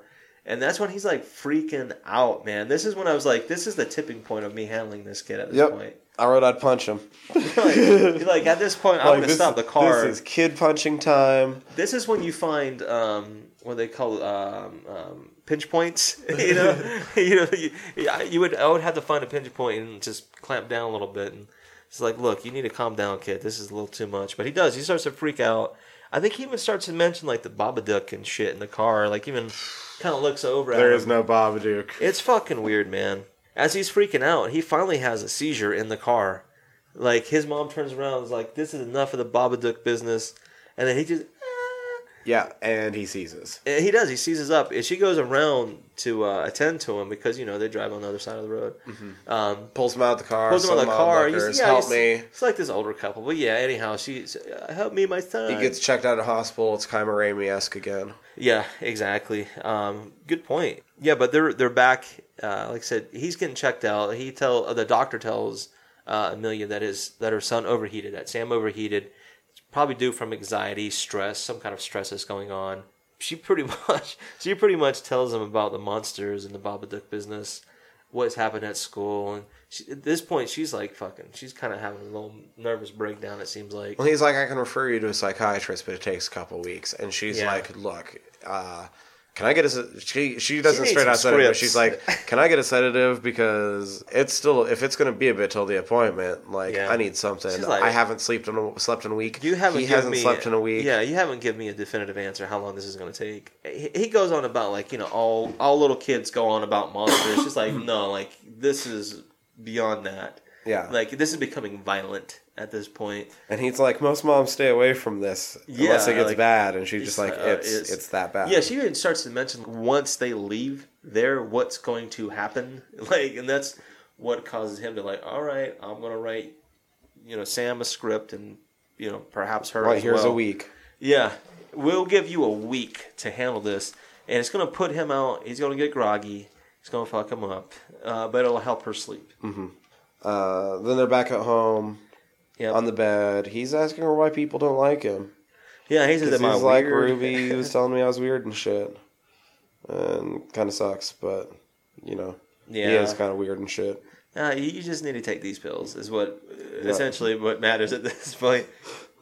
So yeah, I think she finally does give him the pills, the sleeping pills or whatever, the meds. Well, yeah, he's like, well, the pills stop the Babadook, and she's like, I think so, but you need to stop mentioning the fucking Babadook. He's like, yeah, exactly. He's like, well, he's like, okay, well, if you promise to protect me, then I'll promise to protect you. Or no, how's it? If I promise to protect you, then you got to promise to protect me, and then I'll promise to not mention the Babadook. Yeah, exactly. That's how this shit's gonna work, Mom. So as that agreement has struck an accord, I think he finally starts to crash out, and she does too. And she finally falls out, man. You do what we recognize from the beginning as sort of the falling out. I like that scene. That was a pretty cool scene. And it's 11, and she seems kind of refreshed. Oh man, she's chirpy, kind of almost in a good mood. And the kid's still asleep. Yeah, it's a good morning so far, and she starts to hear a banging from the front door. It sounds like. Knock, knock, knock. Yeah, and we kind of know what the hell's going on. Or at least I kind of know what's going on. Yeah. Goes back in.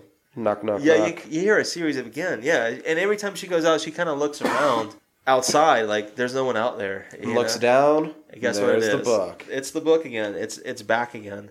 You're like, oh shit. And she opens it up, and it's all fucking repaired at the tears, exactly where she tore it. Not only is it repaired, but she goes on to read, and it starts to pop up even more intense, violent scenes. And this is kind of the disturbing imagery we noticed earlier. This is kind of a freaky part of the movie, because before when she flipped through it, there was some empty pages at the end. There were. And now they're filled in. Yep. And they're telling her that as she denies it, it gets stronger. Yep. Then it shows her... Yep. It shows a series of her strangling the dog.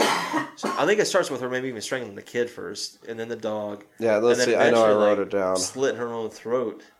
As all the while, the pop-up snaps the dog's neck, then wrings the son's throat, and then slits her own throat. Yeah, and so the whole time you see the image of the Babadook kind of hovering over the whole scenes of her doing that through that little flip-up book.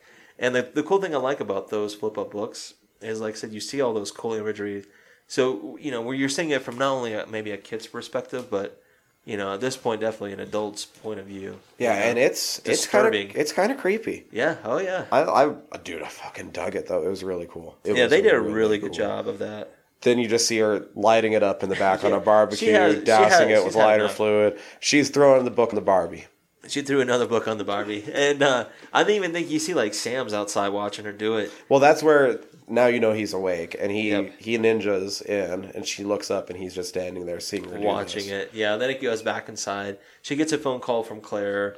about Ruby's broken nose. It's got broken in 2 places. She's like, I'll pay for it all. She's zoned out about what just happened. Yeah. She's convinced there's a stalker, but Claire's not listening to her because Claire, well, I mean, kind of obviously, like her kid's nose just got broke. Like, yeah, she's like, apparently with Amelia's going through with the Babadook and the book and just all the series of events leading up to that, she gets the phone call about, like I say, a serious business because, the little girl got hurt, but she could have been a bitch. Yeah, she doesn't care right now either. No. And like I said, her sister's like, look, you need to pay attention to what's going on with your niece, my daughter. We've been trying to pay attention to you and your psycho son, your crazy son, your weirdo son, but you keep carrying on about this Babadook. But then she's like, well, I think somebody's stalking me and Sam.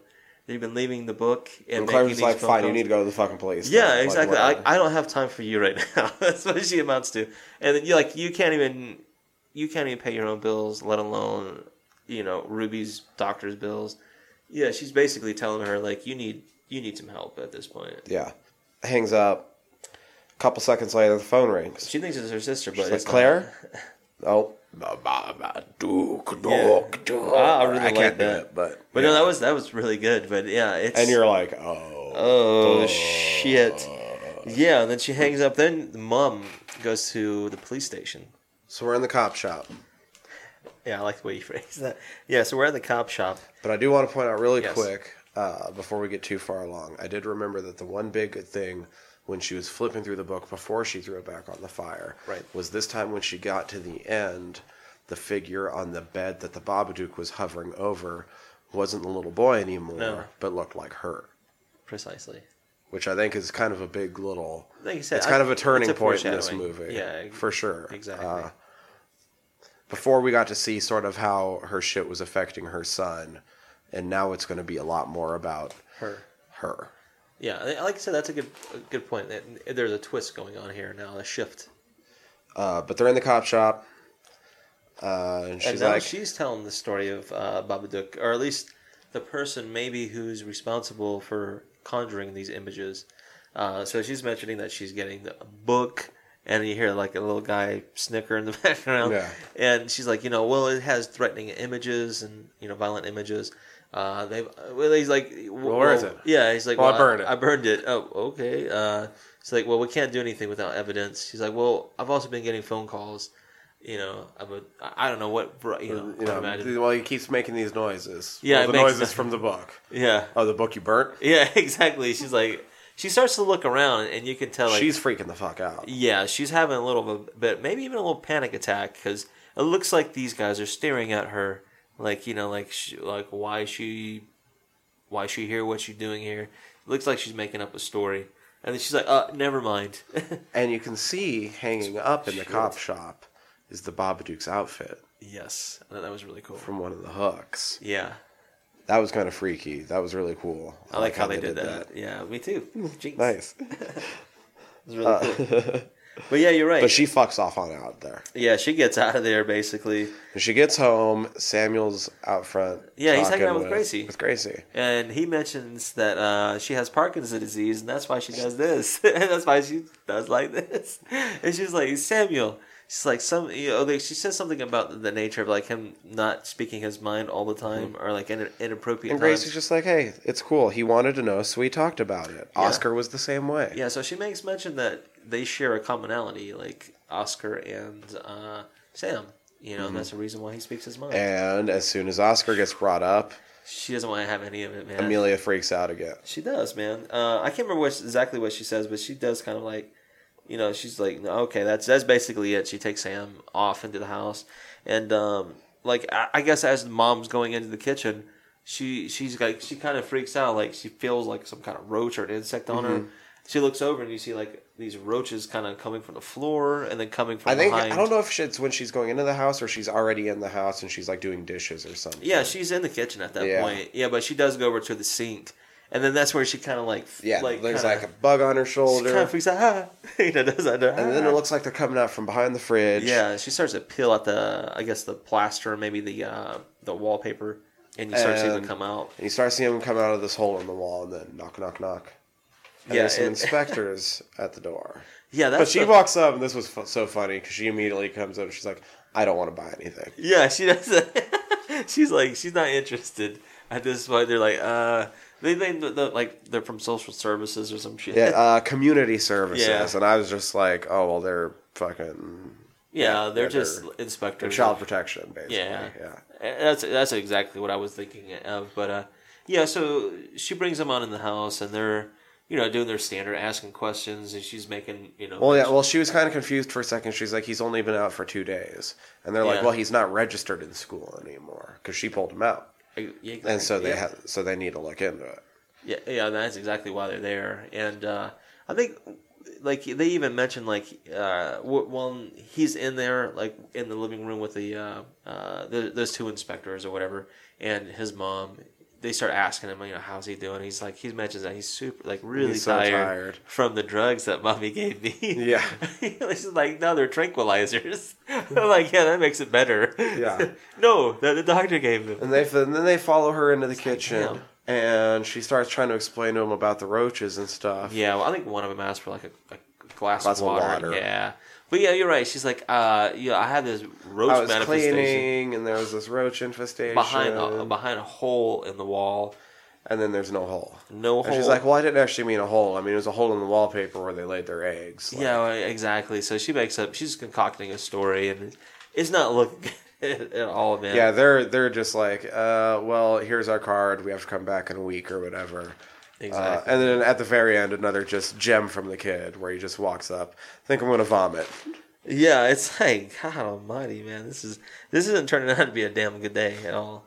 But then she's washing dishes later on. She zones out. Yeah. And as she's zoning out watching Gracie watch TV through her kitchen window, you sort of see the Babadook in the shadows behind her. You do. You start to see, like I said, like, as she's maybe wandering off or, like, maybe getting a moment of some kind of rest. She starts imagining things. Yeah. But then the kid sort of snaps her out because he comes up. He's wanting to go to bed. She's like, "Look, you can't go to bed yet. 6. It's only 6. Yeah.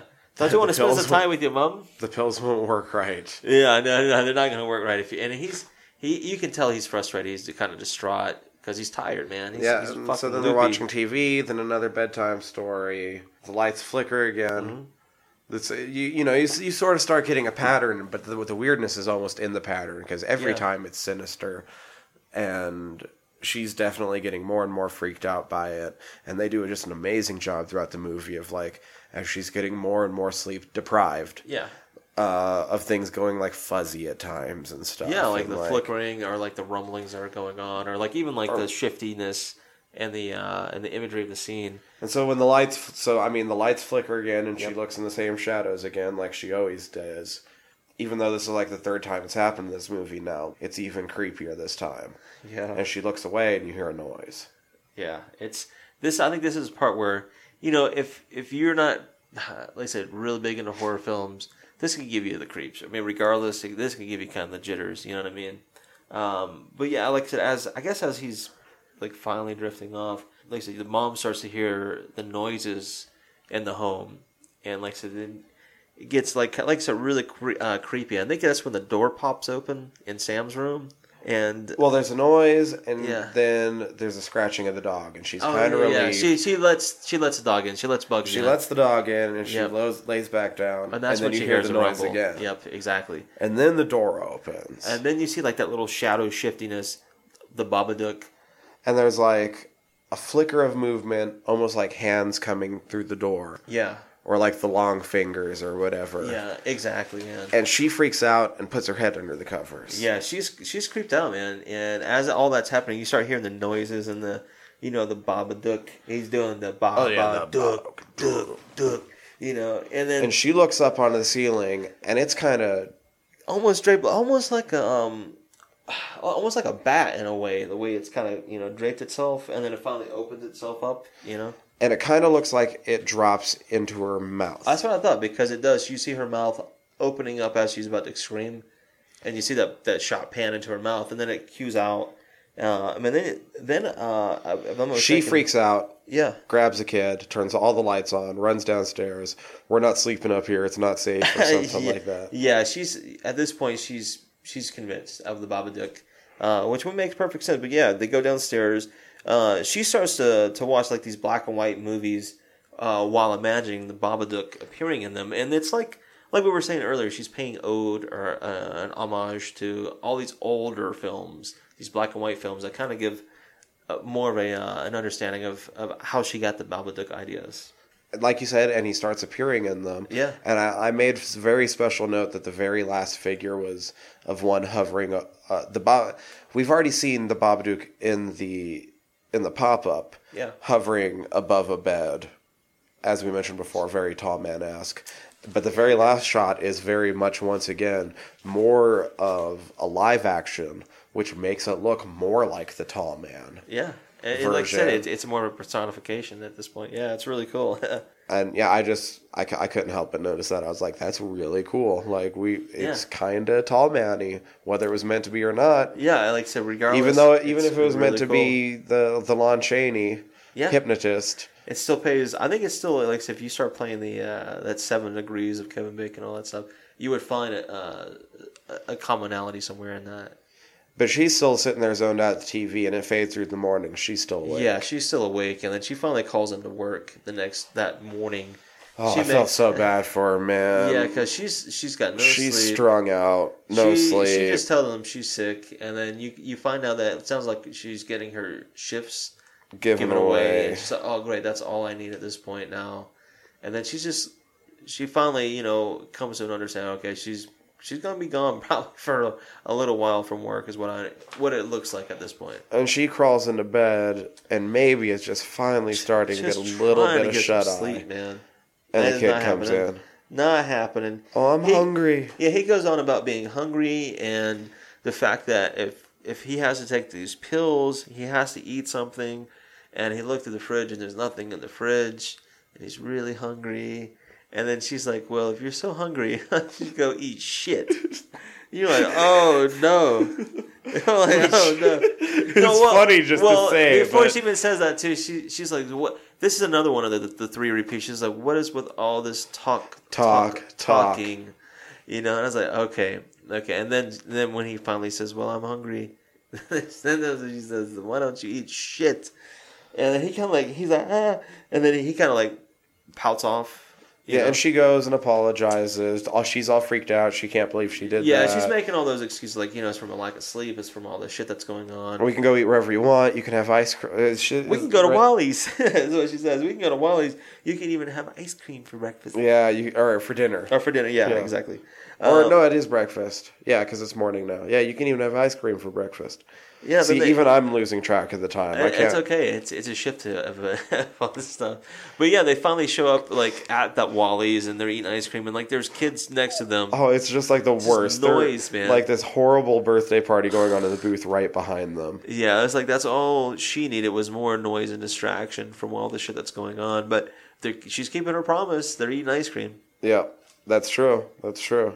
Then they're driving. Oh, this is when it starts to really get fucking the downward spiral as I would put it, because as she's driving she starts to I don't know, she starts to kind of she starts to basically hallucinate. Yeah, that's what I was like. She's at that lack of sleep, maybe even the meds says she might be taking too. Mm-hmm. Like I said, she starts to see the cockroaches and shit, and she's even imagining them, and then she hears the scratching from the roof of her car. That sound, which you'd recognize as the Babadook sounds, which are kind of like the Jawa sounds from Phantasm. Because I'm saying there's a lot of that, the dark Jawas, that little scrambling. Yeah, man. And she starts to freak out, and it makes Sam start to freak out. And you hear the Babadook, Duke. Yeah, so exactly, you start to hear the noise. That's nothing. What everybody says it like that. That's not what it sounds like at all in the movie. But everyone I know, when they reference the sound, they say it the same way. It's Babadook, Duke, which is not how it sounds. But it's a unique sound. Yeah, we're not all going to do it right. No, it's just funny because I've noticed that pretty much everyone does it the same way. But anyway, I like it now. It's pretty cool. But yeah, she eventually runs into another car, and at first I thought it was a parked car, but no. No. No, there's an owner of a car who confronts her. He's like, "What are you doing? This is a brand new car." And then he's like, "Oh, great, you got a kid in there driving on the wrong side of the road. You could have killed someone." And she's just like, she's like, she panics and she backs up and then she leaves. He's like, oh great, you're leaving. Yeah, I was like, oh man, this is fucked up, man. So she eventually, they're back home. She's walking up and Gracie's trying to like, hey, hey Amelia, hi Sam, and like they just almost zombily at that, like they're like in a zombie state. They just walk in the house, and they're like, okay. And she goes and just sits in the bathtub, filled up with warm water. With warm water, and she's fully clothed, just kind of like squatting in it is what she's doing. And the kid's coming in, and he's like, "Look, I can call Aunt Claire. Like, we don't have to stay here. We can do something. Like, I can call somebody. No. Like, I can do shit. Like, no, that's fine. We don't know. Like, none of them like us. And Claire doesn't like us. She picks him up and makes him sitting there with her, and she's like, "It's nice and warm here." Yeah, and you're like, "Mom's losing it." That's what I'm saying. Like, if she hasn't lost it already, this is like a defining moment. I think this is like that tipping point. Like, you're taking baths fully clothed and getting your son fully clothed in the tub with you. Then she goes and gets her husband's violin, which we had seen in the basement before. Yeah. It seems kind of weird at first that she's been trying to keep all this locked away, and then she visibly brings that up and is holding it there. But it's just for her. And I'm like, this is her just like wallowing in her despair and stuff. Yeah, she has maybe a trinket that she found downstairs. Like, okay, I'm okay with this trinket. And it's all for her. And as soon as the kid touches it, she snaps at him, man. Yeah. She's like, leave it. It's just for her. Like, she might have it out, but it's not an indication of her wanting to speak. It's just that at this point, she's so in her grief that she has no choice but to show it somehow. Like, yeah, exactly. And the way that she deals with her son when she's at that tipping point, she lashes out. And then maybe, like I said, it's feeding off on how he reacts to certain situations as well. But when she does that, he kind of scampers off, and then she finally does pass out while he's like in this little chair watching her. He's kind of like cowering too at this point. Well, this is where it starts to get freaky, because she passes out, and when she comes back too, there's all sorts of random like fuzziness and shaking, and she's hearing like whispering. Little mumbles and whispers. And occasionally it's even deeper. Yeah, like I heard like there's someone in the house. That's what I kept hearing, like on and off. There's someone in the house. Apparently, after you hear that whispering, or as it's continuing, she's like all walking around the house. Exactly. She discovers. Apparently, she walks in the kitchen, like after she's going through this state, and you see little Sammy calling up Gracie, asking if they can spend the night, and Mom snatches the phone from him, and she's scary as shit. She is. She's because she's calm. She's super calm, but she's lost it, and she's telling Gracie, she's like, "Oh no, we're fine." She's like, "No, she's like, I just had a headache. That's all there is. No need. We'll be all right." And the whole time Gracie she must be confused at this point. She's old. She's getting a phone call from a little kid asking to spend the night. Yeah. Something's not right, dude. And it's like, no, I told him everything was okay. I just have a headache, and that. Exactly. I told him not to call anybody. Yeah, and then she's like, talk soon. Mm-hmm. All right, talk soon. Hangs up. Oh, this is when the real kind of like and gets in his face. Start. She scolds him, man. She basically scolds him for calling. He was disobedient. Like, he willingly was disobedient. He broke a rule. Like, she told him not to call anybody, not to call Gracie, not to call. She goes and cuts the phone line. Like, is this the only way I can stop take you? The battery out of the phone or some shit too. She cuts the line. She grabs a knife, and she's very threatening. And he's just like, it's just the Babadook. Yeah, he does. He starts to carry on about the Babadook. And she's like, you're just a stupid little kid. Yep. Oh man, yeah. She carries on, man. She's becoming. And she's basically like, nothing's getting in tonight. And she goes and she locks down the house. Yeah, the doors, the windows, everything. Kid gets ready too. He goes and grabs his crossbow. I even wrote that down. I was like, Sam gets prepared. Like, he's getting ready. Shit's going down. So as that's happening, as she's like closing on the doors and windows, and Sam's doing his thing, she's like in the, I don't know if it's in his bedroom or her bedroom, but I think it's one of the bedrooms, and she's like trying to give him the pill. She's kind of ordering him to take the pill, and he like makes it look like he's taking it, but he kind of he pinches palms it. He takes his magician training. He's like, boom, he got it. And she's like, I'm the parent, you're the child, take the pill. Yeah, exactly. And he's like, all right. And he kind of does that. And he palms it. Yeah, he palms it. He takes a swig of the water, and she like looks in his mouth, and she's like, all right. She kind of pets him, and she has another moment of her TV insomnia where she's just flipping through channels, zoned out. That's all she's doing. Total zoned out. It's like she looks an old cartoon though. That was kind of cool. Yeah, she looks over and it flashes and it looks like Sam's like sitting there bleeding out of the mouth. Yeah, like he got stabbed on the couch. She freaks out. Yeah, she starts to panic and then he yells at her while she's grasping the knife. And she starts to panic and looks over at him again, and he's looking at her freaked out of his mind. Yeah, he's and cowered it looks back at her. On the and couch. She's holding the knife, looking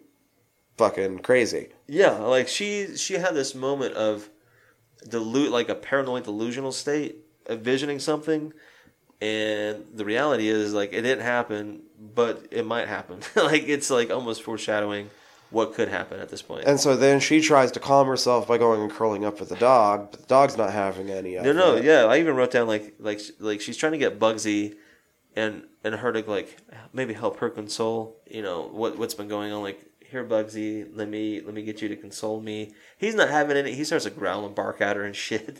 Yeah. He finally like jumps off her lap and then pisses off. And I mean, like, damn, she's got nobody at this point. Yeah, so like after she does all that shit, like she puts the knife away, all that stuff. I think she gets like a bowl of ice cream out. Like she gets like a big bowl of ice cream. Yeah, she's kind of noticeably out of it, but then she goes and tries to sort of like apologize. This is her apology for terrorizing her son at this point. She's like, there's more of that where that came from. There's plenty more. And then she has another bout of the toothpaste. Yeah, she does. And that's like I said, so I've noticed something was going on with her mouth at that point, because this isn't the first time that she was, motioning over to that tooth. Then more of the TV insomnia. Yeah, she starts flicking through it again. Then she hears a news report about a woman killing her son, and it just so happened to be on that son's 7th birthday. And you see like a clip of this woman like peering from like this window shade, and it's her with this really creepy, almost like rictus grin looking out the window. And like I said, when they zoom in on that, that's when you see like she sees herself, and she starts to imagine that that's her. And like the whole time you hear the crying and grieving and stuff from that news report. So she's imagining that she killed her son basically at that point. But then, you hear him. He's like, "Wake up, Mummy." Well, the light pops off, and she looks, and it's like, and she looks over to where her son was at. Yeah. And he suddenly isn't there, and he's on the other side of her. Yeah. It's like, "Wake up, Mummy." Yeah, and then she's like, "You're the one that's asleep, and he's sleepwalking." Yeah, exactly. Yeah, or at least it appears to be that he's sleepwalking. And as he I guess he wanders off into the basement. She's slowly following, like, "Don't go in there." Yeah, that it's kind not of safe. Stuff. Yeah, and then she goes in there, and then she finds Mr. Oscar. I sort of wrote down, and like it's kind of dark and ominous. And they embrace, and it's almost touching for a second. Yeah, they have that embrace, like, it's it's a touching moment. She's like maybe facing a certain demon. Yeah, and then he's like, "We can be together. You just need to bring me the boy." Yeah, bring me the boy. Yeah, and it starts repeating, "Bring me the boy," but it's the Babadook voice. Yeah, because it pans out, and his face darkens, and it is the Babadook's voice, and then you hear he says, "I believe it's going to rain," and she starts to freak out. She's like, "No, don't do that." And then she exits. As she's exiting out the basement, I put that the Babadook like reappears from the kitchen, because I guess there's a part of that basement that in that hallway that leads into the kitchen, and it sort of glides at her. Yeah, he does. He has that gliding motion almost, and she bolts. Yeah, she's scared. I mean, I would be too, but. Doesn't he? He follows her up in the bedroom, and like she's closing doors. And right. Well, she gets in the bedroom and sort of barricades the door behind her with the. At least she thinks she does. With a chair. A chair, exactly. And then, and she sort of crawled back up against the wall. And then the hat drops down. And the hat drops down, and she sees it, and she sort of breaks. And she sort of almost she's like crawling back towards the door. Or I don't know what she was doing. And as she's getting across like the room, she's looking around a little bit, and it looks like something pops down out of the chimney, but it's just really quick, and you can't quite tell what. And then as she's still crawling, the coat falls down right next to her, and she's just breaking down basically. Yeah, she's having. I mean, at that point, I would be scared shitless too. You know, if that was what was really going down. And she's screaming, and it seems like something just goes down, drills like right into her back. Right in her back. And at that moment, the next scene I thought was really kind of a tip-off, because the whole scene after that, she's like back downstairs watching some more TV, and it just so happens to be like... Yeah, she's twitching, and the program that she's watching is like this woman coming up out of the bed, being like a vampire or a zombie state or some kind of witch, maybe even. Mm-hmm. But it's like the undead coming to life. And I was like, this is like a possession story that she's watching, and that's happening to her at the same time. But she's really twitching, and Bugsy and Sam are upstairs, I guess, watching her or like whatever, and then Bugsy runs off and like, oh shit. And it sort of gets in close to sort of barking at her. And as she's twitching and shit, she finally, I think she turns off the TV and gets up, and Bugsy runs off. And she runs after it into the kitchen. Yep. And this is when she ends up picking up Bugsy, strangles him for a little bit, and then snaps his neck, just like we were shown in the pop-up book, basically. Gosh, man. Isn't that crazy, man? So after she does... And then right after that, though, then she also pulls out her fucking tooth. Yeah, so... I want to point out that then she pulls out her fucking tooth. Yeah, so like I said, she snaps the dog's neck like it foreshadowed in the book, right? In the Babadook book. And yeah, and she does. She like fucking... She wrestles her tooth out. I thought maybe, okay, for that... At that initial review, like first view, it was like, okay, maybe that was like a relief for her. And then she like just kind of tosses it on the floor like no big deal. Yeah. And then after that, I think she hears her kid and runs after him.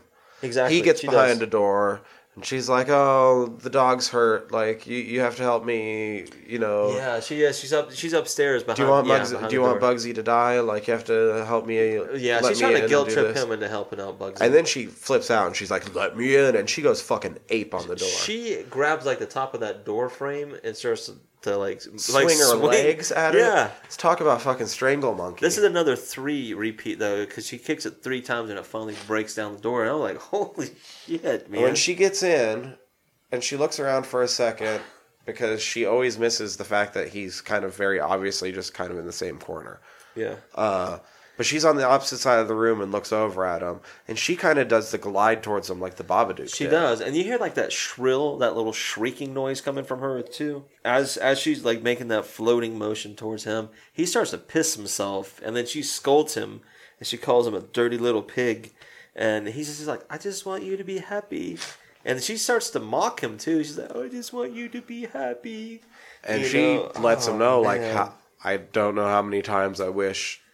Like you would have died instead of Oscar, or I don't know if she said it that way, but instead of him. And then she's like, then she tells him on like another huge bomb. She's like, sometimes I just want to smash your head against a brick wall until your fucking brains pop out. Yeah, like, I had to write that down too. God damn, this is what you and I talked about. I was like, maybe not. This next line, he says, "You're not my mother." And she likes that growl, "I am your mother." I was like, oh, did they just do that? You know, I was thinking, man, we already discussed one line from Hellraiser trying to do that with the Star Wars. It's like, maybe they're just switching gender roles here with, Luke, I am your father. Mm-hmm. You know, but anyhow, she does. She's like, "I am your mother." She growls at him, and then that's when he starts to use his series of weapons against her. Yep. So he does. I think the first one, doesn't he like throw that popper down? Yeah, pops. He pops. Does that like little pop explosion. And he fucks off on, and she's like, "Run, run, run." Yep. She's like, "Yo, you better." She says something longer than that, but she's like, "You better run, run, run," and she keeps saying something. Yeah, she does like I said, those repeating actions. But eventually, I can't remember. But then he ends up catching her with a crossbow bolt to the arm. Oh, he does. He catches her in the arm. I can't remember. And if he then gets pops her in the head with the catapult thing. I think this kid had his shit together. He knew how to prepare himself for the monster, right? And then he runs past her, and she's searching some more. And this is when and right as she's searching, you Gracie, hear another knock, knock, knock. Yeah, it's a knocking from the door, and it's Gracie. And the way I like how she answered the door is she only had that shadow image of her eyes. That's all you could see from Amelia. Well, the other thing I liked is when she was searching, right when she hears that knock, knock, knock, it's right really close in this little hallway. Mm-hmm. And she stops in place, and the camera's looking right at her face. And right over her shoulder, you can see where Sam's hiding in the closet. Oh, yeah. Oh, yeah. And it's just his face just, like, terrified that she's going to turn and see him right there. Because he's, like, 4 inches behind her shoulder. Yeah, like, he's right there. Yeah, Gracie. And then it's like, knock, knock, knock. Yeah, that old lady really saved that moment. But I'll put down that she interrupts the madness that's going on and states that she knows that, that it's a difficult time of year for her because of the car accident and all that stuff with Oscar, and it's hard to talk about. And anyhow, it's just like Mom's like, I'm all right. Basically, everything's fine. That's basically what she does. And then once she has an interaction with the old lady Gracie, she goes back in and she tries. Well, and Gracie's like, "I would do anything for you." Yeah, she does mention that. She's like, she really cares. That's like, the only reason. I'm here for you. Like, yeah, that's the only reason why she brings it up is because she cares about them and she'd do anything for them. And she's like, all right. Mom, I guess, goes back into that. Well, not back in the house. She's already in the house, but she turns around. And then she tries to comfort Sam. Well, while she was having the conversation with Gracie, Sam did find Bugsy in the kitchen, so he knows he's not really trusting of Mom right now. And he shouldn't be. No, you can't be at this point. This almost parallels a little bit about, like I said, with Phantasm with Mike. Like, he can't trust certain things that's going on, regardless of who's telling him what to do. And she's like down on her knees, telling him she's sorry. She's trying to comfort him and shit, and then she said, so she's like, "I'll take you to meet your dad." Yeah, it's really beautiful there. You'll love it. All this nonsense, and he stabs his mom right in the thigh. Like he ain't having none of that shit. And he runs, and it's great because he's like, "Sorry, mommy." Yeah, sorry, mom. And I laughed out loud. That was a funny moment. I mean, like. Not for the fact that he stabbed her, even though that was funny. It's just like those little exchanges, like "Sorry, Mom." But give credit to the kid, man. Like all the way at the beginning of the movie, he was preparing, and when it came time, he did it. He runs downstairs, and when she follows, she falls right into his Babadook trap. Like I said, all the booby traps, the Chekhov's gun of the booby traps are fulfilled while she's the Babadook. Yeah, she even runs downstairs, trips up, knocks her out. Like, he fucked her up, man. And she wakes up tied to the floor. Yeah, and she's shrieking. Like, she has a shrill shriek. And he starts to explain, like maybe she doesn't love him anymore. He says, "But Mommy, I love you no matter what." Yeah, he's like, "I know you don't love me. The Babadook won't let you. Exactly. But Mommy, I love you and I always will." Yeah, and... But she works her hands free enough to start strangling him. Oh, man. Because he walks toward her. She just picks him up and starts to strangle him. And you're like, oh, shit, because she's already snapped the dog's neck. I thought that for a moment. And you saw in the pop-up book the next was strangling the kid. See, because the first time I'd never seen it, I was like, oh, shit, maybe it's fulfilling all those things in the book, and he's going to get his neck snapped. Which would make for a fucked up ending, because that would mean you knew exactly what was coming next. I because at that point, without knowing this, that was what my mind was going towards, like, oh, maybe this is the dark ending.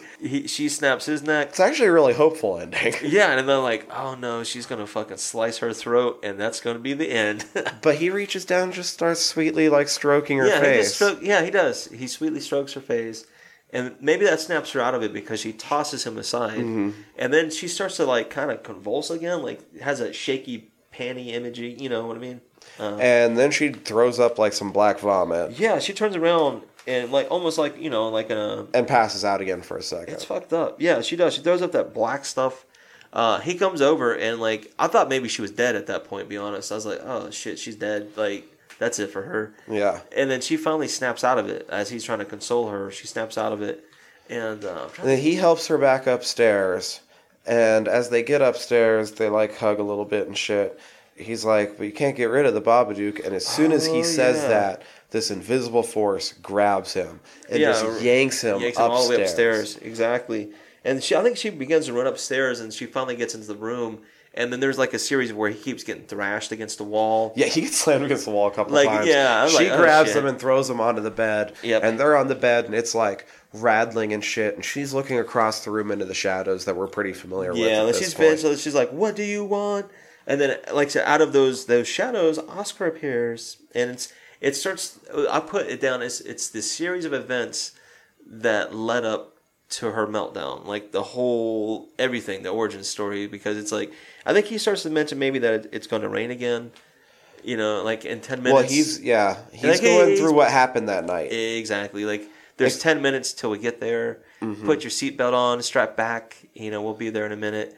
And then you hear the crash, and then you see his head slice in half, and you're like, oh shit! Yeah, he's like, she just can't deal with it. He slumps over and he's dead. So you get the idea of how tragic that event was, because that's and she saw that all. Yeah, she was right there, right because next to him. It goes back to the beginning of the whole movie, where you see her from her point of view, what was going on from her point of view.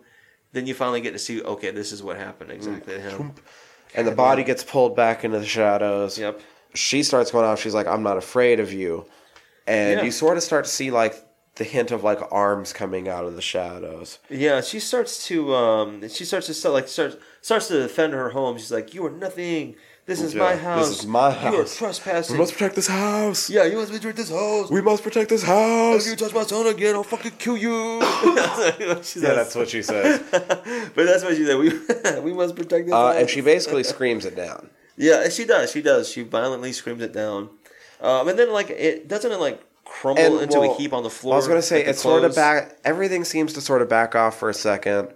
And then you sort of see the figure still come out of the shadows, and as soon as it does, it's just like falls flat into the floor. And I'm thinking, okay, maybe that's like towards the end. And she slowly makes her way up to it and touches the hat, and as soon as it does, it almost like pops up again. It raises way up, and it's like above her. And you don't see it. Her. No. It's from its point of view. It's from its point of view, but I mean, I had it very well envisioned in my head of just like it, like over her, like. Even the shot that you see on that scene, it's from her, like from its point of view, but hovering over her because she's looking up at it as it's like making that shrieking, shrill sound. And it shines a huge light flashing. Yeah, it flashes a light in its eye? of light. I don't know. It's some weird flash. I'm not sure what that's supposed to be. I'm not quite sure. But you're right. But then it flees to the basement.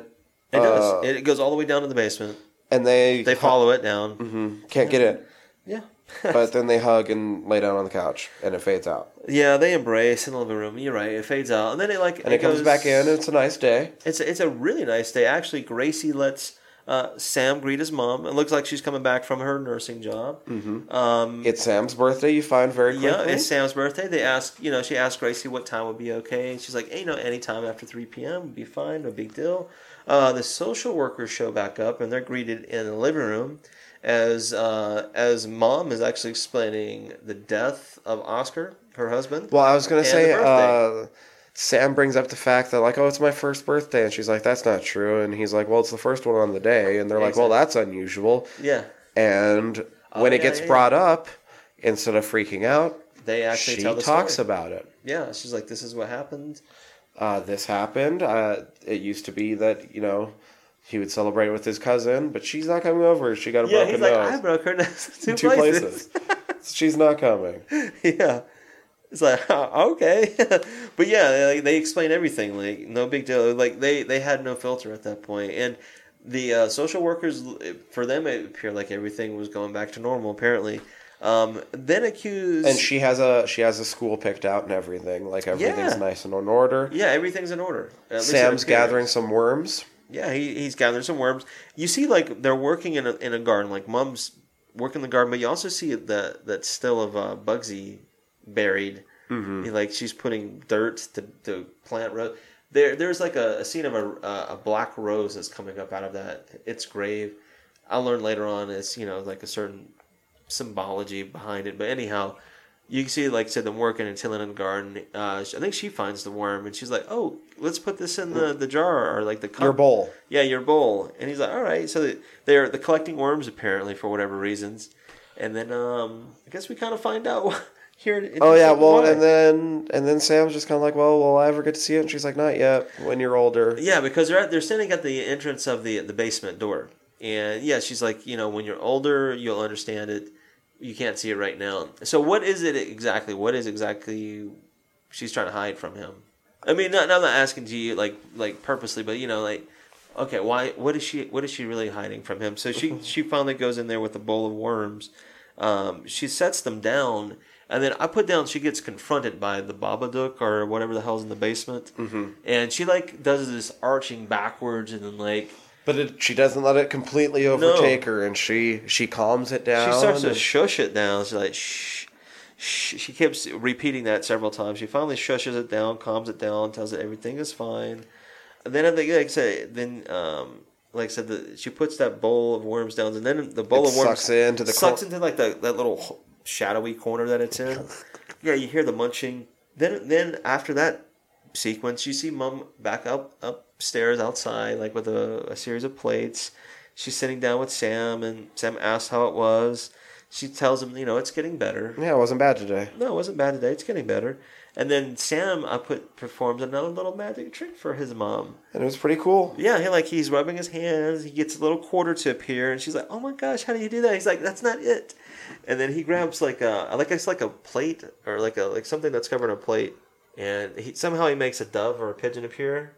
And she's like, "How do you do this?" And he's all happy and kind of dancing around. I'm wondering where he got the dove, but I don't know, man. Internet. Internet. It definitely. His mom ordered it. She can't remember it. Yeah. But yeah, they share a hug and they're embracing, and then she's like, "Happy birthday, sweetheart." I mean, my last note for the entire movie is better than Montag. So better than Montag. Yeah, but it's awesome, man. Like I said, that's how it ended, and I started thinking about it immediately afterward. Like, all right. There's a couple things, and I think the big question would be, what the hell happened down in the basement with those worms, man? I'm wondering. I wonder if the worms are supposed to be like symbolic, maybe his like little grievances throughout the day, little things that that he might accidentally bring up. Some of the worms might be hers, things that she accidentally run into and stuff, but she's dealing with them daily rather than letting them build up. Yeah, what I was thinking too is like, all right, she's serving up some kind of offering, like her like an atonement. You know what I mean? Like, this is how she's going to cope with it. She goes down there and confronts her like. Normally what she was shutting off, she's confronting it slowly but surely, and she's not going to let Sam enter her state of mind or the way she handles it or copes with it until he's much older to where she can share it with him, possibly. So I was thinking, the Babadook is not a real manifestation. It's just, like I said, it was her grief overcoming her and how her son saw her becoming that monster. From various stories that he's heard several times before. And there's a possibility, too, that I was thinking, too, is like, well, maybe she wrote that book a long time ago, and because of this psychosis and all this shit, she's just forgotten about it, Right, yeah, the book was cool. I thought it was a really cool book. Whether the book was, real or not. Like I said, it could have been, like I said, they even mentioned that she did children's stuff before, and that's why I think her storytelling... or whether the book was real because she made it during a break that she doesn't remember. Because there was a series of events that she couldn't recall. Yeah. The knife incident was a huge one. She couldn't recall. Oh, yeah, she definitely becomes a very unreliable narrator in the later half of the movie. You can't really trust her narrative of what's and really, going on. all the supernatural can be explained even by the drugs, the end, really. Once again, in his little magic act, He does that again. He's like, he even says that line again about life, being wonderful, but it also can be treacherous. I like this as being Montag Origins. Yeah, I think this would be if you're looking for a prequel that's not a prequel. Montag's top hat is the Babadook's top hat. There it is. There we go. This is how it starts, folks. But like I said, I really like the story, and the reason I liked it, it's a horror movie in the sense that it builds tension, anxiety. You're dealing with the unknown, the supernatural. It's scary. You really think at some point she's going to kill her son? Yeah, because she's starting to really have a mental breakdown. I can see that with, they said The Shining with Shelley Duvall's character in that movie, where she's starting to lose it, and then even Jack's starting to lose it. Everybody's starting to lose it. Earlier than that point in the film, you do possibly think that her son maybe did put the glass in her soup. There's a possibility, man, of all those things, all those actions that could have spurred on all of those series of events for her.